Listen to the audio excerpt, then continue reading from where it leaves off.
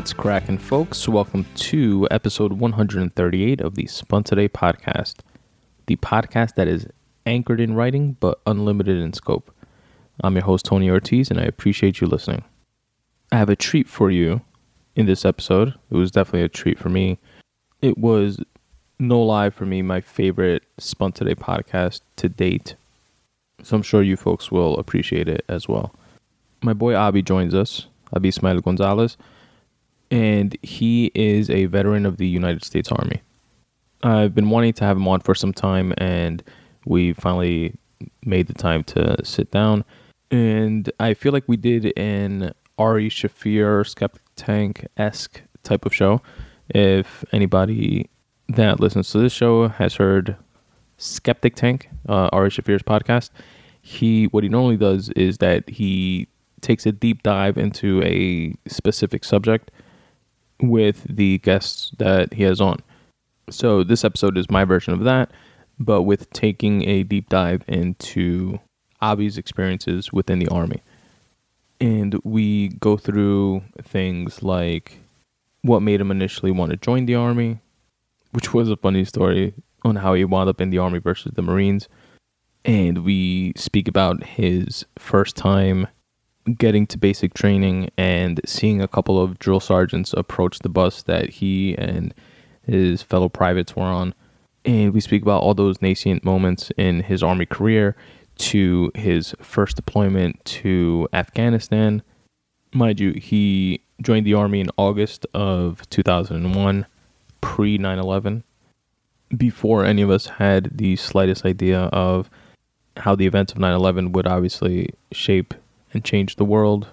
And he was deployed to Afghanistan for 12 months, a full year, before returning home, when then he was deployed to Iraq for 15 months, over a year.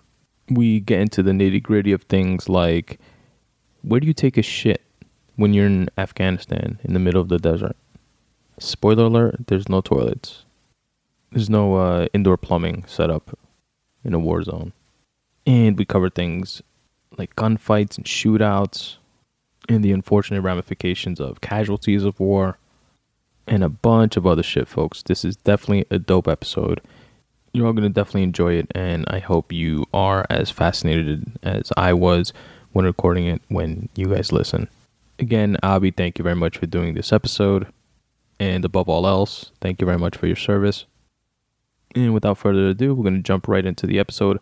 But first, a very quick way that you fine folks can help support the Spun Today podcast if you so choose. You know that feeling that you get on a Monday when you're sad because the weekend is over and you have nothing to look forward to except for lunch? Have no fear, the Midday Monday Boost Letter is here. And you might be thinking, what is the Midday Monday Boost Letter? Sounds like a mouthful. And it is, but it's also more than that.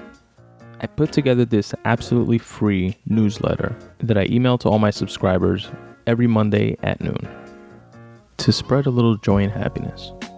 If you choose to subscribe, all you have to do is go to spuntoday.com/subscribe and drop in your email address.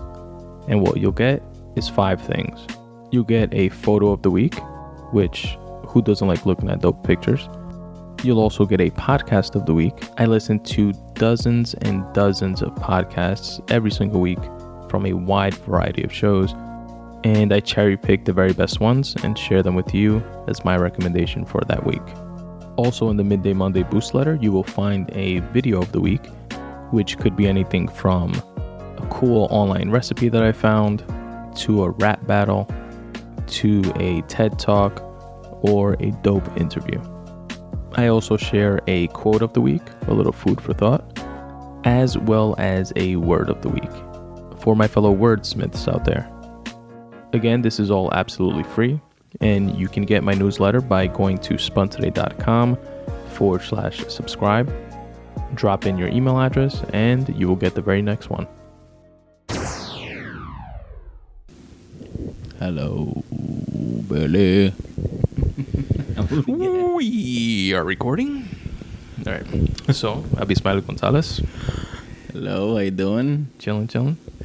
It's been about, what, 12 years now? 16 years in the making? You've been asking me? Yeah, finally.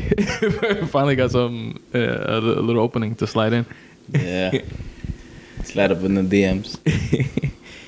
All right, Abby, so you know what I was thinking about actually? When I met you through Steven, obviously, and it was, I remember specifically, because I like saw you, I think like a few times, like hi, bye type shit, like growing up. And then, but there was like one, I don't know if you remember, it was like one summer, or I don't even know if it was summer, but it was hot out, that we actually like bonded and like we became cool, which was when we went to Six Flags. I don't know if you remember that. It was raining like crazy? I don't remember it raining. I just remember it was whenever the Linkin Park CD came out, Crawling was like mad popular. And we like bonded on that. And I was like, oh shit, somebody else likes this beside me. I'm not weird. yes. And I always remember that. I don't know why. But I was thinking about that the other day. That's crazy. That was that the summer? That was before the army, I think. Yeah, that obviously, yeah. But was that like the summer that I was leaving, or was that the year before? Because I remember I used to go all the time with Ashrin and Steven. I think it was the year before. Because I remember you, me, Steven, Elaine. Was Doris there? Maybe. Yeah, I think I know. Maybe. I don't remember though. But I don't remember who else was there besides those four. But there was more people though, because it was like a bigger Peter group. And Pito. Pito was like about 5 Maybe foot. Pito, yeah, I think so. Yes. That was the day of a thunderstorm. I remember that day. We won like humongous M&M peluches. I think so. Yes. Mm-hmm. That's crazy though. So, thank you for being on, first of all. No, thank you for having me. And for those that don't know, Avi is cousins with my best friend, Steven, who's been on the podcast a couple of times in the past. And he is also a veteran of the United States Army. Right? Is that the right terminology? Or still? Yes. But more fitting, I am the reigning defending fantasy football champion of our league. Can you please? That is true. Let's get to the meat and potatoes of things. I'm on a good run, actually. The last, 2 weeks, which I don't know if that's considered a run. You beat me last week because 5 of my players died. They literally died in the middle, though. It was perfect timing for me. I was literally in last place. You were in first place. And that win for me and loss for you, bumped me up. Normally, if you win a game or something, you might get bumped up from 12th place to 11th or something. But since I beat the first place person, I got bumped up to 7th. Well, as long as I'm making everybody around me better, that's fine. That's my life motto. Yeah, man. But yeah, I'm very interested in Army stuff, and I gotta get Steven on. We always say that we're gonna do it, and you haven't got him on it. Not to speak about Army shit. So, and I don't want to push either, you know what I mean? Because I know that's that could be a touchy subject for some people. Some things people don't want to speak about. But it's still fascinating to me, and definitely I'm sure to some of the listeners that are going to eventually hear this.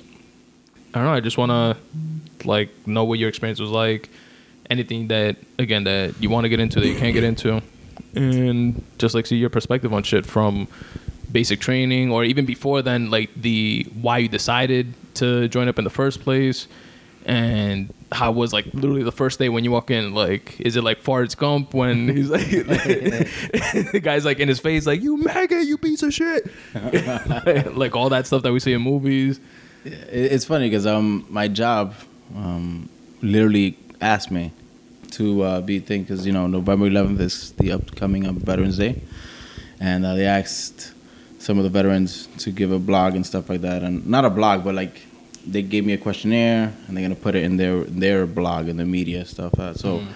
It's funny. I literally turned it in. They gave me an 11 questionnaire and I filled it out today, and I found some pictures there that I found stuff from me overseas, and I sent it out today actually. So it's funny that we actually got to do this today. Yo, so, if you have those pictures that you don't mind, send them to me also, and I'll put them on the website for this specific episode. All right. So people could follow along at spuntoday.com. /podcast/138. I think this is episode 138 when it comes out. Damn, man. You took 137 episodes before me. Wow. Yeah. 138 is the charm. I don't know. Like you have to ask me questions, and then I would respond to it. All right. So first off, tell me why you decided to join up in the first place. Was it? I mean, I know, like joining the army when people join the army, it's usually in high school, junior, senior year, like around that like time frame when we're still kind of like kids growing, about to transition to quote unquote being adults. People are trying to figure out going into college or joining like the services like you did, or starting jobs, and it's like a transitional period in our lives, and we're also young and not familiar, not like we don't know how to deal with shit. You know what I mean? Really? Yeah. It's like, what made you decide to join? So no bullshit, right? This is off the record. Yeah. No, be honest. So it was my senior year. I had just graduated high school. I was currently working. Which high school? Harry Van Arsdale in Brooklyn. It's no longer there. I was always on. It's not there anymore? It's now like 4 different schools. When I went there, it was on probation. Like we didn't have like school safety. We had NYPD cops. It was a really bad school. Damn. It was like Lane. They did that in Lane, actually, Franklin K. Lane, that they split it up into like 4 schools. That's probably why. Yeah, it's weird. It's crazy. So I just finished graduating high school. Is that where you went with Jessica, my cousin Jessica? Is that the same school? It's in the north side. I don't know. Jessica? No, probably not. I had just finished graduating. It's the summer. And I was working for Pathmark in the frozen department. I remember that. And Steven was like cajera. Yeah, he was the only male cajera. Out of 25 lanes, he was the only male cajera. I'm glad you remember that. Wow, I completely forgot about that. I completely forgot about that until you just mentioned it. So I actually got promoted to be a manager in the frozen department. And my friends, they called me. They're like, yo, how long were you working there at that point? When you got promoted? Say like a year and a half. I started off as a cart guy. So I was like the crazy kid pulling all the carts in the parking lot. Yeah. And then they saw how good of a worker I was, a hard worker, and they put me in the frozen department, in the produce department, and then they put me in the frozen department, and then they promoted me to a manager there. But I didn't really like it, obviously. Mm-hmm. That was not my calling. So one day, it's the summer. My best friends when I was growing up through high school, they called me up and they're like, yo, let's play softball. I'm like, nah, I gotta go to work. They're like, don't go. I was like, you know what? I hate my job. So, yes, I will quit my job today to play softball. I was basically looking for any little excuse to just play softball. And we played softball. It was great. I won. But then the next morning, I was like, oh, my God, shit, I have no fucking job. Did you call and quit, or you just didn't show up? Yeah, I just called and quit. I hate quitting. I've never quitted anything in my life. But I knew that wasn't for me. Like, I'm 17, 18 years old. I'm like, this is not me. Yeah. And Steven came downstairs one time because he was living upstairs. And he was like, yo, I just talked to a recruiter, an army recruiter. And I think I'm going to go to the army. I'm like, Steven, you're a pretty boy. You're like 4'3". You're chubby. Stop, man. You're not going anywhere. I was like, you know what, man? You like Hawaiian shirts. Exactly. Come on. I said, you know what? Call that guy back. Because growing up, I used to always love wars and social studies and all this stuff, history. Like you were like fascinated with like stories about it and stuff? Fascinated. Like I feel like I was born in a different era. Like I feel like I was reincarnated from like the warrior days, like 300, or Braveheart. Like that was just me. Like I was. You like drawn to that? Drawn to it from since I was like a little baby. So I was like, you know what? I'm not doing anything. I just quit my job. I'm unemployed, and I'm gonna go to the army. Another reason was because my mother, God rest her soul, she was a single parent. Rest in peace, Margie. Yeah, man. She was a single parent. Had 2 boys. Never took any government help and stuff like that. And she had 2 houses under her name at the time. And I tried to go for financial aid. And they were willing to give me a whopping $500 a year. Wow. A year. Not even a semester. Yeah, you heard correctly. It was 1 year. $500. My mother had busted her ass. Which in college you could probably buy like 2 books with exactly, that. Used. Yeah. to use the textbook. Yeah, I got accepted to like Kingsborough and Queens College, and I was like, I went to Kingsborough actually for I think I spent like almost 2 years there. But before I finished the 2 years, I transferred to Baruch to the four-year school. Nice. That's where my cousin went to. So I was like, my mother busted her ass for so many years, growing up in Brooklyn. With 2 boys by herself, you know, with her brothers and sisters, you know, because it takes a village to raise kids and stuff like absolutely. that. Especially your family's like mad deep. It's like super big. Everybody's Family's all you got, like my brother man. and sister. Yeah. We're very That's close. why I've always liked that about your family. Like all the like cousins and stuff seem like really, really close. Like brother and sister close. You know what I mean? Yes. Everybody they used to like take it like just choose like, oh, this weekend we're gonna go to Nena's house in Washington Heights. The next week is gonna be in Ana Maria's house in Queens, or in my mother's house and stuff like that. So like every time, like we thank God we grew up really close, and to this day, you know, the cousins are really close and stuff like that. Unfortunately, some of us are passing away, but I mean that's life. That's life, man. Yep. So I decided, I was like, I'm not gonna put that burden on my mother. My mother's like, absolutely not. You're not going to the army. No, I will work another job, whatever, blah blah blah, to put this ends meet. And the funny thing was that every time I used to behave bad, mommy was like, I'm gonna call you the army and I'm gonna send you to military school. Yeah. And then day comes, she's like, nah. And you're like, okay, I want to go. Like, no, I was kidding. Bullshit. I swear to God. So it happened just like that. Steven called him back. And he was like, yo, I got a cousin. And at the time, Steven couldn't join because he was so young. So he was like, basically did like a commitment. He was like, once I graduate next year, I'll join.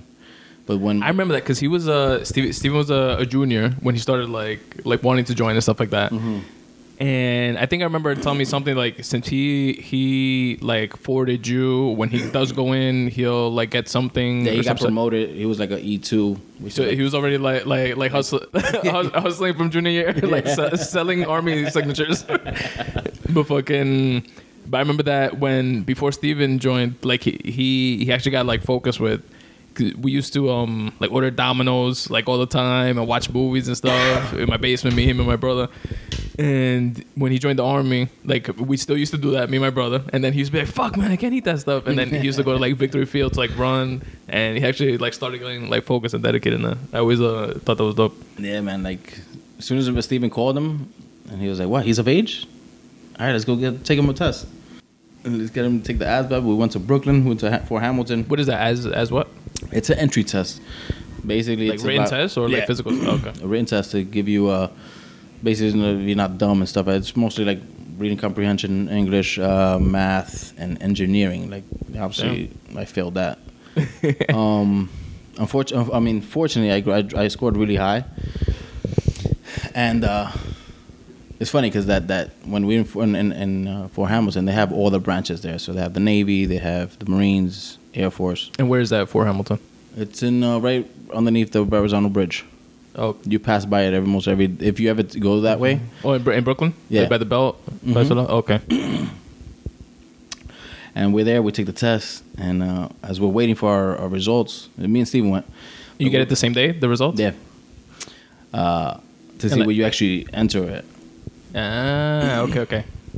And Like which like job when you get into the army, or like what like level like? I might get confused, but I know when you go there, they tell you, all right, which branch you want to be into, and I was like, Army, Marines, I was Navy. like, I want Marines, man. I want Marines. That's where you grow up. You see the commercials, the feel the crowd, and there was this female sergeant from the army. She took a liking to me. And she dropped a pencil in front of you, picked it up. I was like, She literally followed me the whole tour. She's like, you don't want to do that. No, you don't want to do that. I was like, nah, why not? She's like, I want to kick indoors. Yeah. Oh, the Marines is for you. So I go to, and she's like, no, but at least give it a try for the Army. So I go to the Army guy, recruiter first, because she was in the Army. All I know now, probably she was in the. She was probably a paid actress. Exactly. Like when she probably has both uniforms in the back. When there's too many people on the army side, go wear a Marines uniform, and then it's clicking now. The lights are coming on. And he looked at my ASVAB score. So yes, that's what I knew. We took the ASVAB first, and then you can choose what branch, and then depending on your score, you can pick what jobs within that branch that you can qualify for. Gotcha. Okay. So the recruiter there for the Army, he's like, "Oh my God, you scored really, really high, man. What do you want to do, man? You could be whatever you want to do, whatever." I was like, "I want to kick indoors. I want to be SWAT." He was like, "Oh, you want to be infantry?" I was like, "I have no idea what infantry meant at the time." You just know SWAT like from cop movies and like stuff like that, right? Like, I want to shoot and I want to kick indoors and I want to kill things. And she's like, "No, you don't want to do that. You want to be supply like me." I was like, "What the hell is supply?" It sounds gay as hell. Yeah. And that sounds like not fun at all. He's like, "Oh, you deliver the beans and bullets and blah, blah." Like, nah, absolutely not. Like, man, the delivery boys for the guys that really really doing the work. You deliver the goods to the infantry. It's like, all right, nah. So I want infantry. They're like, "Look, I'm like, but I really want the Marines, man." He's like, "Look, man, if you join the infantry right now, mind you, this is August 1st, 2001. Mm-hmm. He's like, we're willing to give you $20,000 cash and $30,000 for school." I was like, when? Like after? You get like $10,000 as soon as you graduate boot camp and you go to your base, and then every year, every agreement, you get like $5,000 until you make the 20. Okay. And then the 30 is automatic for college. Like after you get out. Yeah. Nice. So I was like, "Damn, man, but I really want to go to the Marines." I was like, "All right, man, go." And I respect that, whatever. The contract is still here. So I go to the Marines side. He looks at my score. "Oh, you a smart boy." Stuff. I'm like, "Yeah, so how much are you guys willing to give me?" He's like, "Nah, this is a dedication. You serve here. Like, this is your... We don't give bonuses." This is a volunteer thing. Like, it's an honor to be like, all right, come on, man. I'll be back. I'm going to come back over here right quick. And that's how I ended up in the infantry in the Army. Damn, that's crazy. Mm-hmm. That's pretty dope. Now, how soon after? So you signed the contract right then and there? August 1st, yes. So you signed it. That's it. You're part of the Army. Not really. So the 30th was the day that they actually picked me up from my house. August 30th, they picked me up from my house. But what did they tell you that day? Like, sign on the dotted line, boom, and then what? Like, on the 30th, we're gonna pick you up. I'm gonna send you to Atlanta, Georgia, go to boot camp, and rock and roll. Damn. Mm-hmm. And what did they tell you? Like words of advice to do? Left right there, and I was like, wait, let me give. I never warned my brother. I never warned my mother. Nobody knew what the hell was going on. I did that in a spit. Like, my brother will still tell you to this day. He's like, I've been never even consulted to me about this. Damn. I literally called them because you know they would try to like hold you back. No. And so I was like, no. I want to go like in the end of the month. You know, get 4 weeks off and and like break it down to my moms and stuff like that. So. Yeah, and they said it was cool. Mm-hmm. That's nuts. So tell me, so you went over there with Steven, just you two? For Hamilton? No, to take the test and stuff like that. Yes, we went together. So on the way back, what you guys do? Oh, so it was hilarious. It's me and Steven and the recruiter. He's driving us back, and he's like, "Wow, man, you guys got some high scores, man." And Steven, what job did you pick? He's like, "I pick artillery." He's like, "Oh man, that's awesome, man! You're gonna be shooting rockets and all that stuff. It's great, man. It's like explosions and all that stuff." Abby, what did you get? I was like, "Infantry." He's like, "Oh." I mean that's cool. I guess. At that point, you had like an oh shit moment, like oh fuck, did I fuck up? But I mean, I'd never regretted that infantry is either your infantry or not. I mean, like the last time I saw an army movie, they never did anything about supply or anything. Yeah, everything is infantry. So, nah. That is true. It's all like the front line. Exactly. It's like, really, do you want to go to the military and be like, "Yeah, I was in the army band. I played the shit out that flute." Yeah. If you're gonna do it, man, you go in or go hard. Don't do nothing at all, man. I mean, respect to the people. They do need to deliver us some bullets. True. It takes a village in the army too, right? But so after the recruiter dropped you guys off at home? Yes. And then what? Like tell me about like telling Vicente, telling your mom. All right, so I told my mom's, and she didn't believe me. Did not believe me. How'd you tell her? Do you remember? I was like, "Mommy," I showed her the pamphlets. I'm like, "Mommy, I'm gonna be in New York. I'm going to the army." She was like, "Whatever, man. You're not going nowhere." I'm like, "Mommy, I'm serious." She's like, "Don't be lying to me." Damn. I'm like, "Mom, but isn't that what you want?" She's like, I would have done everything to pay for your college and all this stuff. And why do you do this to me? You're gonna leave me alone, and it's crazy. I'm like, mommy, I'm gonna do 4 years. I'm gonna pay for my own college. I'm gonna get to see the world, which is bullshit because I was in New York, which is 7 hours away. I didn't know it was like the tip of New York. I never knew New York was that big. Watertown? Yeah, Watertown, New York, in Fort Drum, and I'm like, mommy, I'm gonna do 4 years. Like, the last war we had was like 11 days old. I mean, 11 days, like, it's the Gulf War. Nobody saw anything. Nothing's gonna happen. And the next day, 9/11. Like, oh shit. That's exactly how it went, man. Like, I got to. Well, But before that though, so after you told your mom, she finally like got it or whatever. when she saw the recruiter come to my house On the 30th? she bawled. Oh fuck. She bawled. What did we send her to say though before you left? Like when you told him the first time. He thought I was bullshitting. He was like, "Nah, stop playing, man.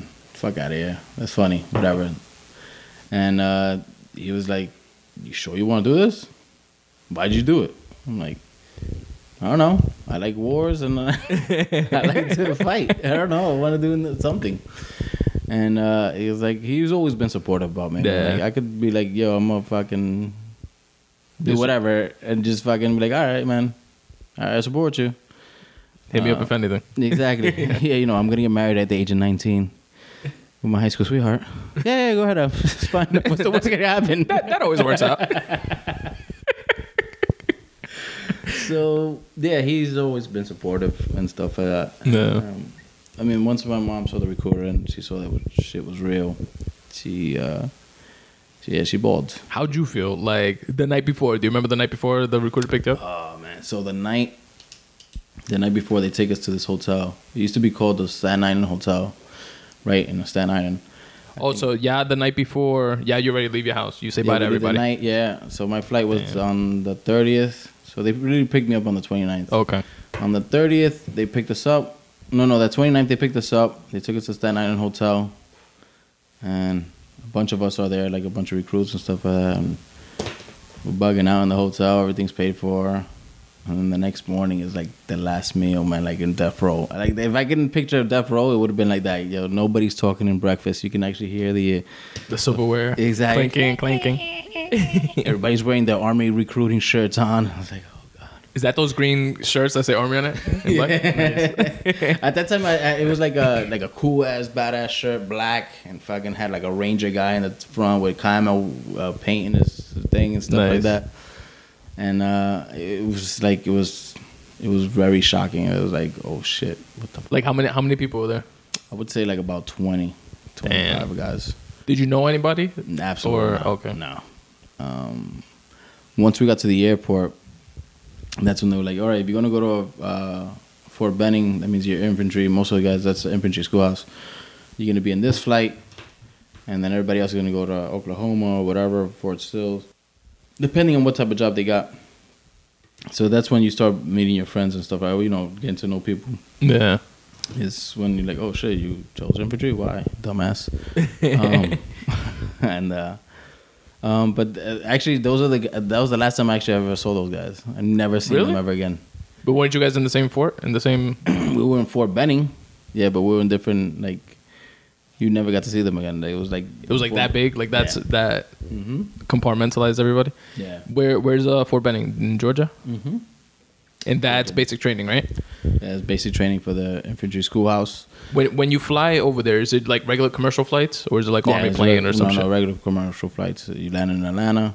Then I remember we got there at like 1:00 in the morning, and then there's some humongous white buses, look like yellow school buses, but painted white. They picked us up, and it's like 2:00 in the morning. We actually get to the actual boot camp. Everybody's sleeping, and I'm just like, I'm nervous. And Does it look like in the movies, like you see people outside jogging and drizzling? At 2 in the morning, no. Okay. It was like a ghost town. Like a ghost town. And I saw these 2 drill sergeants with the hats, just like in TV, and they're walking out to us. I'm like, for some reason, when I get nervous, I just laugh like crazy. Like everything is a joke to me. Yeah. I don't mean it to be like an asshole stuff. It's just like that's what I do. I laugh. Everybody has their own like reaction to shit like that. And I'm laughing my ass off. I'm like, oh my god, look at it. It's like in TV. And no shit, they come into the bus and like, everybody get the fuck out. put your bags on, and they get all on us, and they just do a lot of exercises, which we call smoking. Right then and there? Yeah, outside of the bus. Right, you get out the bus, you got to pick up your luggage, put it over your head, and do that for about 2 hours. What? Yeah, and then you go to your bed, and then they do the same thing about 3 hours later. That's when they cut your hair, and they give you all your equipment. What? Good night, Zadie. And yeah. So when the first time when they get on the bus, they start like flipping out on you guys. Like, Yes. what are your immediate thoughts, your immediate reactions? Like, I oh was shit, like, I this is fucked fucking up. cool. Or really? Yeah. Damn. This is fucking cool. And I have a smile on my face. I'm like, oh shit, this is good. This is what I signed up for. This is Yeah. what I expected. This is what I wanted. Yes. Nice. And then it's just like I said, I didn't find anything hard, but it was it made me the person I am. Like it gave me all the discipline that I needed, and The discipline, the structure, the like framework that you like have in life now. Like you're always gonna keep that with you. exactly, just like family values, and then I got the army values as well, and it just completed me. It's like a dope combination. Mm-hmm. Now in basic training, like they make it like, do you know of people that like fell off, that didn't make it, like at that point? Like is it as hard or harder than it looks on TV, like in movies and shit? We had a guy commit suicide. Get the fuck out of here. Yeah. Like in that fucking metal jacket thing? Not with a rifle, but we weren't allowed to have our rifles with us. Oh, I want to ask you Overnight. that too. Hold on. No, go ahead. Keep talking. I don't want to forget. One of the kids, he went downstairs and it was laundry night, and he decided to go do laundry, and he never came back up. What he did was the next morning they found him like hung with his bed sheet. Get the fuck out of here. Yeah. How far into basic training? Yeah, we had a couple of months there. We had 4 or 5 months. Oh, really? I thought the whole thing was 3 months. No. So in the infantry schoolhouse, so basic training is about 6 months, and then you have 3 months depending on your job title. But if you're infantry, it's basic training the whole thing. So because you're basically learning how to shoot and how to do all this stuff. Everybody else, they learn how to shoot and all that stuff, and then they stop, and then they learn their actual jobs. Like if you're gonna be a cook, you learn how to cook. Yeah. You're gonna be a mechanic, you learn how to be a mechanic for like 3 months. Okay. Infantry is the whole way. So the guy that committed suicide, you know him or? He was in another company, but he was in another platoon. I'm sorry, another platoon. There's 4 platoons to a company, I was gonna actually break that down. and I was in one platoon. The kid who committed suicide. So 4 platoons to one company. Mhm. How many people were soldiers in a platoon? About 30. So 30, 60, Yeah, 30, 40 around there. To a platoon, 30. And how many companies in, like, what's the thing 4 about companies to a battalion. Battalion, there's about 3 battalions to a brigade.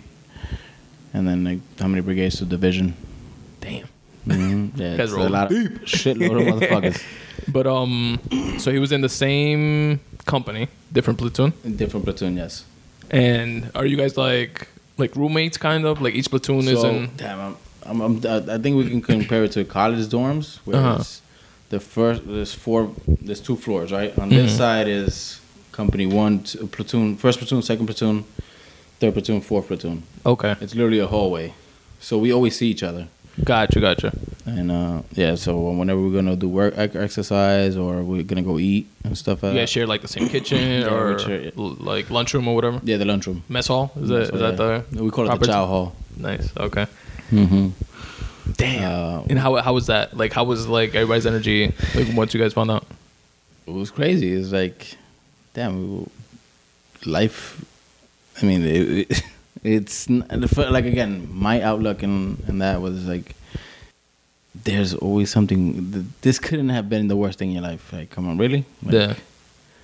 Because to you, it was like you were like. It seems to me like you took it in like the positive way. Like you signed up for this, you wanted this, you were like happy that it like met your. You probably would have been disappointed if you went on and everybody was like, "Hey, hi, how you doing? Let me show you to your Exactly, yeah. room." You probably would have been like, "Oh fuck, it's not like I thought."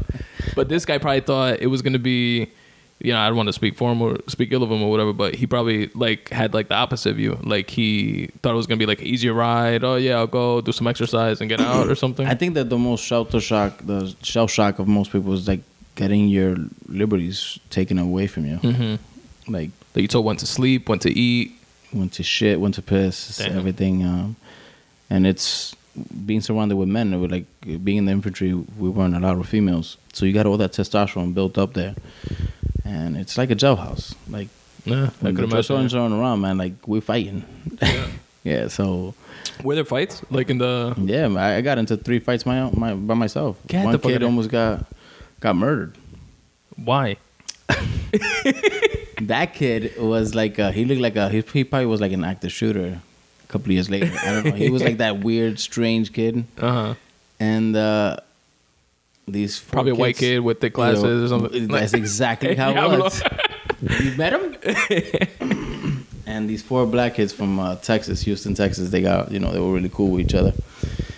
They just didn't like this kid. And one night, they held him down with a blanket, and the other 2 they put a pillow over his head. Every night we always have a fire guard, so basically one person stays up, make sure nobody does crazy stuff, like commit murder. And basically you do that for an hour, and you wake up the next guy, and there's always somebody up. Yeah.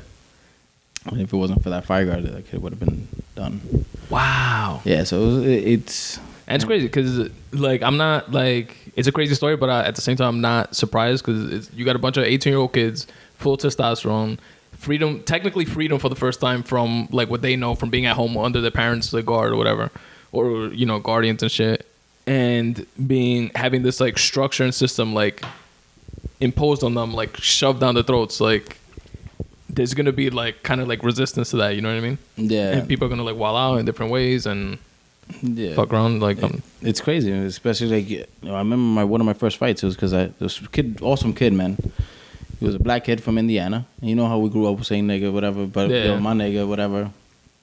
And I kept on saying that, and he's like, "Stop saying that." And I'm like, "I don't mean it like that way." Yeah. And I'm like, and he's just it's like, not the ER, it's the A. Exactly. Please get it right. I'm from Queens and Brooklyn. And you don't understand. I don't mean it. And I'm Dominican. I'm not white. Exactly. I know I'm white. I'm light skinned with green eyes. Look at the name tag. Yeah. And that's what we started fighting for that. But yeah, it's the first exposure to the outside world. You don't know how small New York is until you like leave it. Yeah. I've never met somebody from Texas, guys talking from like with that accent and shit, and that southern twang. Yeah, it was like crazy. I'm like literally looking at them like, "Yo, can you just please talk again?" Yeah. And they're making fun of me because I have an accent, and I'm like, "What the fuck are you talking about?" Yeah. And it's just like that shell shock. It's just like, "Oh shit, I'm not at home anymore." Yeah, I'm meeting all these people from different eras, and during the day they're teaching us how to kill and shoot and. That I wanted to ask you about that. What was the first time that you got a gun? Like you're in the army, you get your room and shit like that. I guess every day, like you said, it's like exercises and like they start showing you structure. Like when's the first time do you guys like get a gun? I would say probably like within month 2, because that first month you're basically learning how to be a soldier, basically. Folding your clothes, doing your bed every morning, doing your beds, drilling basically how to walk in formation and doing all those steps, like the left, exactly, left, right, cadences. And you're doing all that stuff, and then they break it down. One section would be how to shoot your rifle, another one would be how to deploy the hand grenades, another would be how to use your night vision devices, and so on and so forth, and stuff like that. So it was good. That was the first. Like I used to always look at the schedule, like when are we gonna shoot? When are we gonna shoot? When are we gonna shoot? I would imagine that everybody's like excited for like that day because like I've been to a shooting range twice, I think, and it's dope. Like shooting guns and stuff like that. It's like a cool, like fun thing to do. When you're not, it's a very like a mass shooter or something. Yeah, definitely. It's crazy. Yeah, I mean, whenever you wanna, me and wifey over here, we got a tradition. We have a range that you could be a civilian and we could take you out there. So you serious? Like the ones I went to one in Pennsylvania. It's in Jersey City. So really? Right after the Jersey. I'm so down. Next time you guys go, let me know. And what we do is I'll shoot. You can rent the Tommy gun, the Desert Eagle. What? All this shit. It's called Guns for Hire. And the last time we went was I took Zadie and Eshrin and Masi, and we shot all day. And then at the end of the day, we do a competition, couple versus couple. So Nice. another champion, by the way. That's awesome. I'm definitely not to do that. What I shot was like I think a 45 and whatever, like the smaller. 9mm. Yeah, Probably. there you go. Yeah. All right. So you're in boot camp for 9 months. So you're in Fort Benning 8 months. 8 months in Fort Benning, right? And then at what point do you know? And how does it work to like where you're gonna be stationed? Because like Steven was in Fort Bragg, in North Carolina, but he went to boot camp. I don't remember where he went to boot camp. Yeah, I don't remember either. I think in Texas or somewhere like in the Midwest Probably or something like Oklahoma. that. And yeah, at what point do you know that you're gonna go from Fort Benning and you're gonna be stationed in Watertown? Right there in Fort Hamilton. When you sign your contract, like I would like this duty station. You ask where you want, I want in New York. and they get like they give you everybody what they want, right? Nah, most of the They time can't, it's no, yeah. Like everybody wants to go to Italy, and those things are hard to get. Like we can't do that, but we can put you here, here, Yeah. here. Pick Once one. I said New York, they're like, "Oh hell yes, yes." There's like 3 people up there. It's like Fort Drum is guarding the Canadian border. Fort Drum is like the black hole of the army. Yeah. Nobody wants to be. It's so cold up there that the Alaskan troops go there for cold weather training. Get the fuck out. And then a lot of people, they see New York, so they're like, "Oh my god, I could go to New York City," Yeah. you know. And stuff They like don't- that. they don't realize It's how big New York 7.5 hours away from the city, the That's tip of the sick. city. You're closer to Canada. I'm literally 30 minutes from the Canada. I remember when you got out of the army. We'll fast forward a bit, and then we'll go back. We drove up. Me, Vicente, which is your brother, Steven, and Ariel, that I named Rap Sheet when we got to the border. We drove up to Watertown, where you were stationed when you were getting out the army, being discharged, honorably discharged, right? And which is pretty much, let's say you're done, you served your time in the army, that's it, you're out, you're a free man. Then we had the idea of crossing over to Canada and spending like the weekend there or whatever. And it was that was an awesome trip, yo. That was my second favorite trip of all time. And my first one was when I went to Costa Rica, actually, with my brother and his best friend Omar. That you met Omar when we went to Florida for Steven's bachelor party. The first one. And Oh man. but yeah, that was like such a fun trip. And then Ariel, we were at the border, and Canada has some strict ass laws with if you have like a outstanding misdemeanor. parking ticket or some shit, you can't get into Canada. Which kind of makes sense why everybody there is like super nice, and it's kind of also it ties into Costa Rica too, because it's a neutral country. They don't have like any armed forces or anything, and I feel like that trickles down to like their population, because everybody's like super chill, nice, no hay malicia, like in the street and stuff like that. Like I'm sure there's still like some crime or whatever, but it's like negligible. Yeah. And in Canada everybody was like nice and cool, and we had like awesome time, you know what I mean? But Ariel, I don't know what he had, but we started calling him Rap Sheet because they wouldn't let him in to Canada. And then he had a couple of misdemeanors, but in Canada, those are felonies. yeah. So we were like, bueno, Ariel. We drove 8 hours to come get Ari. We're going to cross over to Canada. We're not lawyers. We're going to cross over to Canada. You could chill here in Watertown in the local motel that we were staying at. And we'll be back to pick you up on the way back. Oh, man. Good times, yo. Definitely. But right, so going back to Fort Benning in Georgia, right? So you spent your 8 months there. And how was it like when or what was the hardest part of like the whole thing? Or something that you're like, damn, that was rough for like. I think the hardest part for me, I mean, after the culture shock, I think the most physical hardest thing is the final event, which is we call it the bayonet. It's basically you stay in the field, which the field is like outside in the woods and all that stuff, and you do all these training exercises and stuff and like scenarios and war gaming. You do that for a couple of days, and then you have to walk back to your barracks, which is about 25 miles. Damn. Yeah, with all the gear on top of you and stuff like that. And How heavy is the gear? Is that like the backpack with all the guns and all that yeah, shit? that's what everything. I would say helmet. like 50, 60 pounds. Shit. Not bad. I was so pumped and hyped That I was you made it to the end. Yo, so we're walking back home and we're done. And then at the mile 20, I literally started like hallucinating. You serious? Like I literally. Is it with no water or something, or it was just like? It was just exhaustion. And my feet are like pancakes, and like I literally felt like I was seeing ghosts next to me, and I'm like, hey, damn, talking stuff. Like and that. are you completed by yourself, or is it like a group? No, the whole group. Okay. You literally go to our infantry hills and stuff like that, and that's when they give you your blue cord, and you're like, yo, you made it, you're infantry.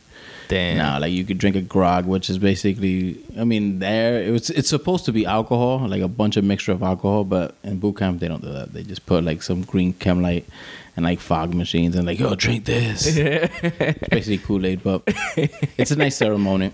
That's awesome, man. It must be like a proud moment. Yes. It's like, yo, I'm finally fucking. I'm in. Exactly, I'm a fucking warrior now. Let me ask you a quick question. When you guys are going through that like 25-mile walk back to the barracks, is it like who's in charge of you guys? Is it like the drill sergeant? Yeah, the drill sergeants are always there with us. And is he like walking side by side, or he has like a car like driving next to you guys? No, they lead by example. So Damn. yeah, they're walking with us. That's awesome. Mm-hmm.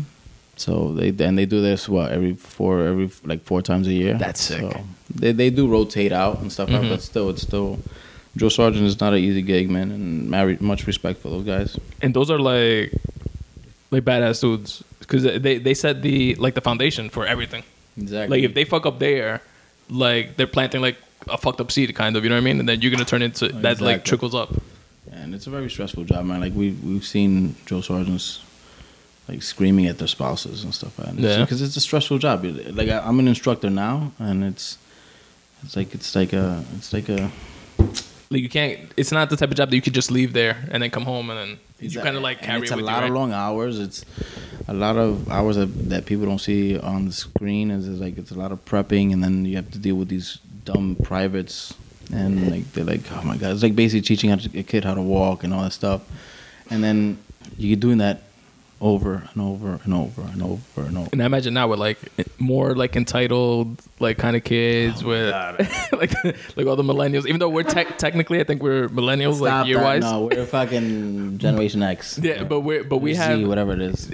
I see myself, and obviously I'm biased, but even if I'm like technically a millennial, like I side more with like the generation before us, because like my brother's 5 years older than me. I'm the youngest of like all my cousins and stuff like that. And I always like grew up around like older people and was more influenced by them. Like my first job in a restaurant bar, which I'm still friends with them now, at this Portuguese spot. Like those were older guys. I was like 16 years old bartending, and there's a bunch of like 20, 30-year-old fucking men drinking, smoking, fucking doing coke like at the end of the bar, like, you know. Exactly. But the millennials is our fault, because yeah. I mean, it's not their fault. We're raising them to be weak. So the 50-year-olds, the 40-year-olds, those are the ones that are in fault of what we're raising now. True. They're fucking. We're definitely partly to blame. Exactly. Like our parents. Come on. Like you know what it is. Like we I feel like we got beat hard, and we don't want to do that. And we wanted like the whole like Danny Tanner, Full House like type of how can I like that, mom and dad. So we went like generation wise, like we went too much to the left, and then like too soft, you know what I mean? Exactly. But there's like a good like in between, like somewhere there, which I think our generation technically is, because we have like both sides of it. Meanwhile, you have all these countries fucking just breeding fucking warriors. Yeah. At the age of Drago, 4. Exactly. Fucking Ivan Dragos. I mean, one of these days, man, it's gonna come up and it's gonna bite us in the ass. Fuck, man. It's gonna bite us in the ass. You train a killer from a young age, and so don't fucking hesitate. Meanwhile, we can find a guy to put a fucking luggage in the overhead compartment without complaining. Exactly. So what the fuck, man? I have a stressed peacock. He's my thunder buddy. So tell me, how different was when you went to, what was it in Watertown? What was that called? Fort Drum. Fort Drum from, like, how was your life in Fort Drum versus how it was in Fort Benning? So like I stated, I got to basic training August 30th. September 11th happened right after. Mm-hmm. Oh yeah, that happened while you guys were in basic training. Mm-hmm. And they basically said, if you're from Fort Drum, Fort Bragg, Fort Benning, there's a 97% chance you're gonna get deployed. within the first 6 months. And when that day happened, like again, once you're in boot camp, you're restricted from like using the phone. Obviously, we didn't have internet back then. We had crappy ass internet, but mostly the phone. Dial up all time. Exactly. But that day they let all New Yorkers, guys from PA and Washington, call home, and we couldn't talk home. We couldn't call until like that night because all the lines were down. Over there. True. I remember. And I remember I called, and my mom picked up, and she was like, not my mom, my father's sister, which was in my mom's house at the time. My mom was so distraught. She picked up, and she was like, but you're not going to get deployed, right? You're too young. You're a baby. Meanwhile, or they already had told me, like, yeah. Yeah, nigga. I was like, nah, probably not. Most likely not. And so once I got to Fort Drum, I got there in a winter storm. And these guys were coming back from Bosnia. So I basically got to almost an empty base. Like, it was... they're going to be returning within 2 days and stuff. And it's funny, like, I got there on a Thursday. And they're like, yeah, these guys are not coming back till, like, Monday. So you're basically off. So I literally took a bus right back to New York that night. I was like, yo, I'm going back to the city. Damn, nice. And I ain't gonna lie, man. I was fucking nervous and stuff like that. Yeah. Cualquiera, imagínate. Going to war. Fucking, exactly, right off the fucking jump. And you knew once you got there, within 6 months, I'm out. Yeah. They got back from Bosnia. They let them refit for like about a month. And what is that refit? Basically, just relax. You go on vacation and come back and then just get back into shape and stuff. I get right back in the cycle. And then as soon as they got back, we started training, and we got ready for to go to Afghanistan. How intense was the training versus basic training, like boot camp? It was more focused. So we weren't training on like going into trenches and stuff. I was mostly like cave fighting and like learning their culture and learning their religion and learning some key words and of where you're going in Afghanistan. Yeah, and how's the like combat skills training, like jiu-jitsu? I know you know jiu-jitsu. You actually gave me a crash course lesson once, I remember. Yeah. Oh yeah, that's the army version of combatives. We call it army combatives. It's basically a stew pot of bunch of disciplines and stuff, which is like jiu-jitsu, Muay Thai, boxing, Greco-Roman, wrestling, and a bunch of other stuff, Sambo. Is there like a hierarchy to like a belt system to it, a structure, or we is it do just levels? There's a level 1 through 4, and what are you, 18? I'm a 4. No, I'm a 4. Nice. Yeah. And yeah, you just teach them like different. It's called basic. Now it's called the basic combative skills techniques. Then level 2 is tactical, and the third one is I forgot that one. And then the fourth one is like the master combative trainer. So I basically could produce fireballs and lasers through your eyes. Like. Yeah, you just teach more techniques and stuff, like more repetitive stuff out. So, how was it when you were deploying for the first time? You went twice, right? Yes. To Afghanistan? I went to Afghanistan once and Iraq once. Ah, okay. Yeah. I thought it was Afghanistan twice. I literally did the cardinal sin, which was I got married basically 2 weeks before I got deployed with my high school sweetheart, not some random chick that I met. I was at that wedding and I actually have a picture of you, me, and Steven. You were in your green army uniform. Damn. Yeah. I didn't know that was like 2 weeks before you left. Yeah. Wow. That's sick. Yep. It was like 2 weeks prior to leaving. It's funny because as soon as I returned back to my base after my wedding, they're like, any fucking idiots got fucking married this weekend? You raise your hand. But there's like a practical reason to that, right? Because you were with your girlfriend that long, and like if God forbid something would happen to you, yes, like she gets like broken off by the army or something. Yeah, like being in those situations, like your life, you feel like your life is like it's coming to an end. Not that you're like terminal, but like at any moment, it could definitely happen. So you want to like hit those like life goals as fast as you can, which is sometimes it's smart, sometimes not. No. And yeah, I did that. I didn't freeze my sperm. She was dying for me to do that. Really? Yeah, I didn't know they did that shit back then. Yeah. That's crazy. Yeah, so I got back. I left her back in New York. And then we deployed to Afghanistan. How was that? How was that trip? That's in one of those army planes, right? Or is it? Yes. So you take a commercial. Well, you take an army plane to. It was different because when I went to Afghanistan, it was like an army plane basically all the way through. So we landed in Germany, got refitted, refueled, and then we landed to Afghanistan. Closer. Then we got to Afghanistan.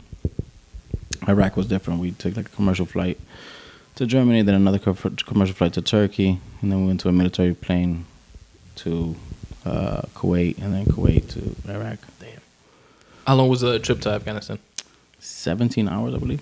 Wow. So when you land over there, is it like directly in the army base? Yes, You guys yes, yeah. Yeah, they don't drop you off like in the middle of the tarmac. Like, oh, call Uber. Exactly.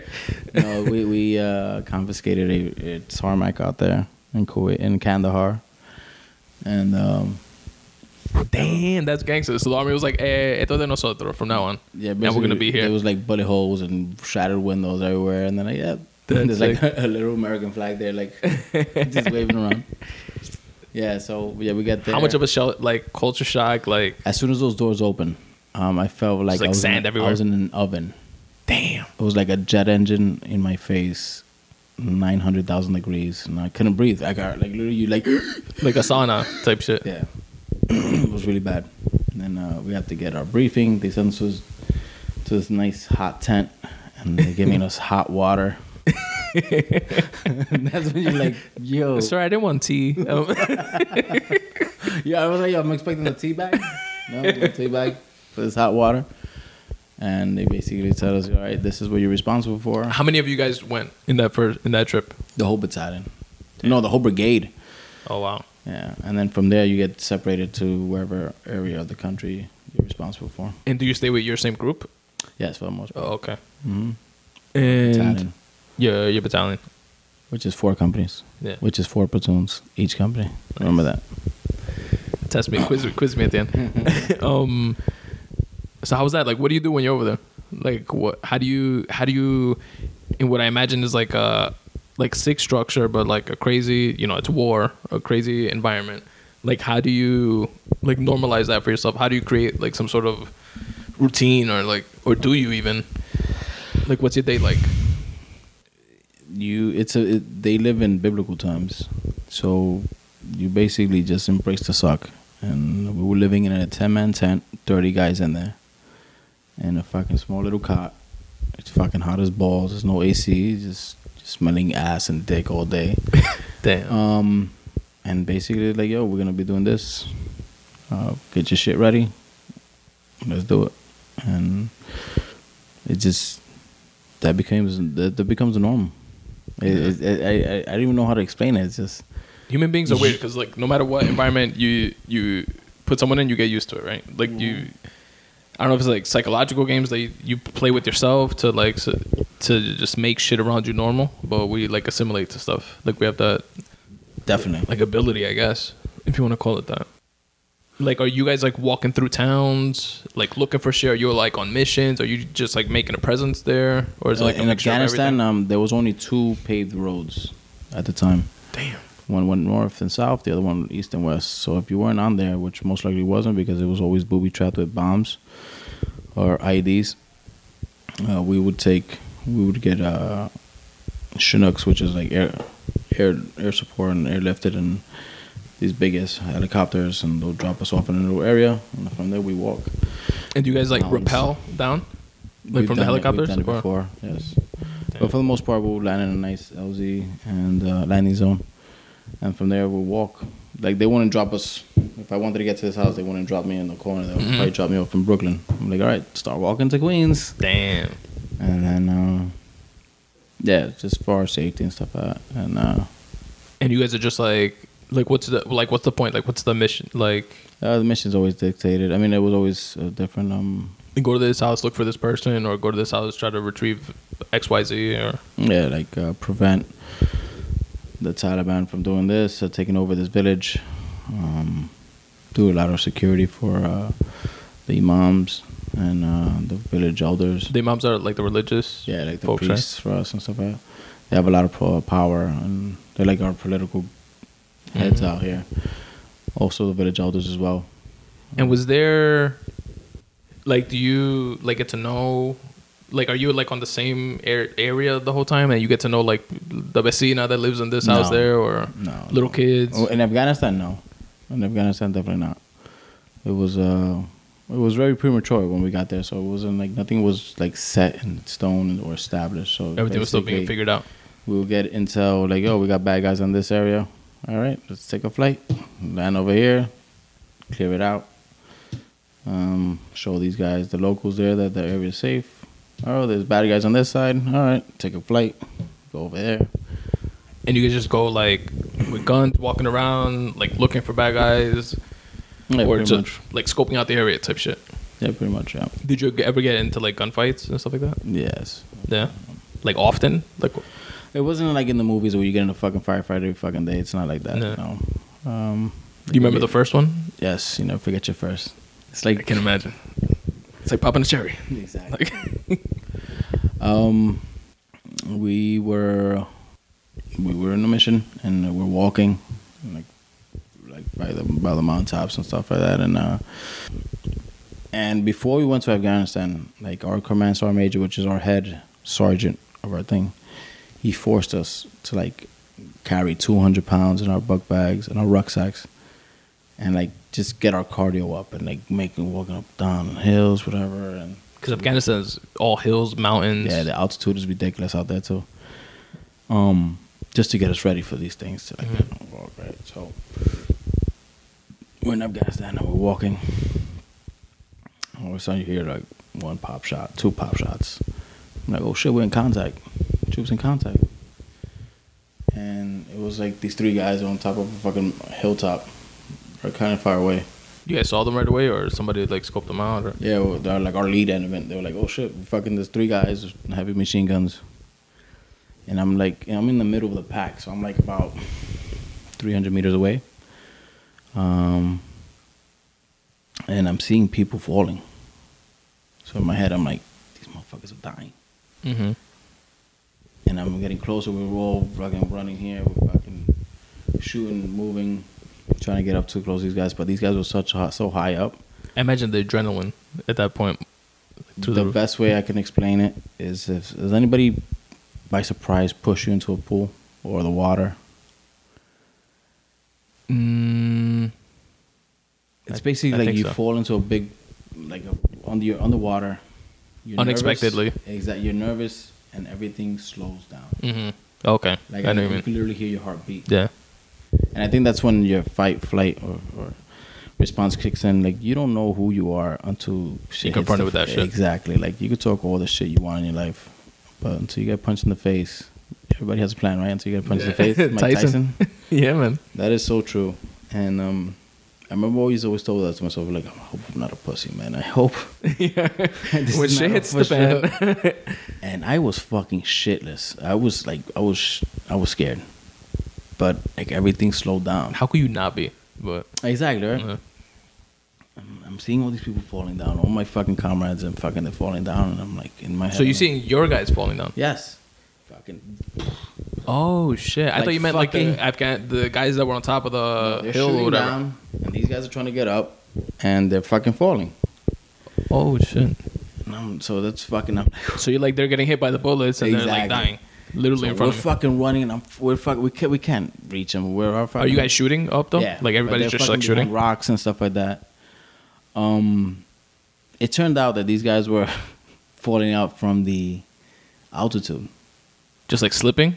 No, they were just falling out. Oh, the air? Like how thin the air was? Yeah. Get the fuck out of here. A couple of guys got shot. They got hurt, but nothing major, thank God. Nobody died. But you don't know that at the time. I was saying it was like this. But we started thinking, I had the fucking radio on my back. And my commander comes and he's like, yo, call fucking air support. Close air support. And he's giving me the grid, and I'm fucking calling it in, and boom, giving the grid. Fucking all of a sudden you see. What does that give me the grid? Like the coordinates? Yeah, coordinates. And how do you learn how to use that shit? The In radio. boot camp, you learn that stuff, and then Okay. back at the thing, you train everything over and over and over. Everything is a cycle. Gotcha. So, you just keep proficient. Like reinforcing everything over and over. Yep. And we called in air support, and fucking we dropped a couple of bombs on top of that hilltop, and the firefight stopped for a little bit. How soon after the air support come in? Oh, they got there quick, about 7 minutes. Damn. We got there and stuff. Fucking, again, it was kind of high, so we saw that it was for a bunch of rubble. We sent a couple of guys to go over there to check it out, make sure they were all dead. And mind you, I have the radio at the time, and I have my antenna. You know, in every movie, you always want to go for the guy with the antenna. Yeah. So you can't communicate with nobody else. And all of a sudden, we look there. Basically Like, had a oh big shit! target There's on your another back. one up there. There's another one up there. No shit. There's another fucking guy taking. I don't know who he was aiming at, but in my mind, he's like, he's fucking aiming Yeah. at me. God He has you in his crosshairs. Like, Yeah, he was alive, but luckily we sent another unit and they fucking take him out. And damn. like I said, we just took a couple of casualties there, but like nothing severe, thank God.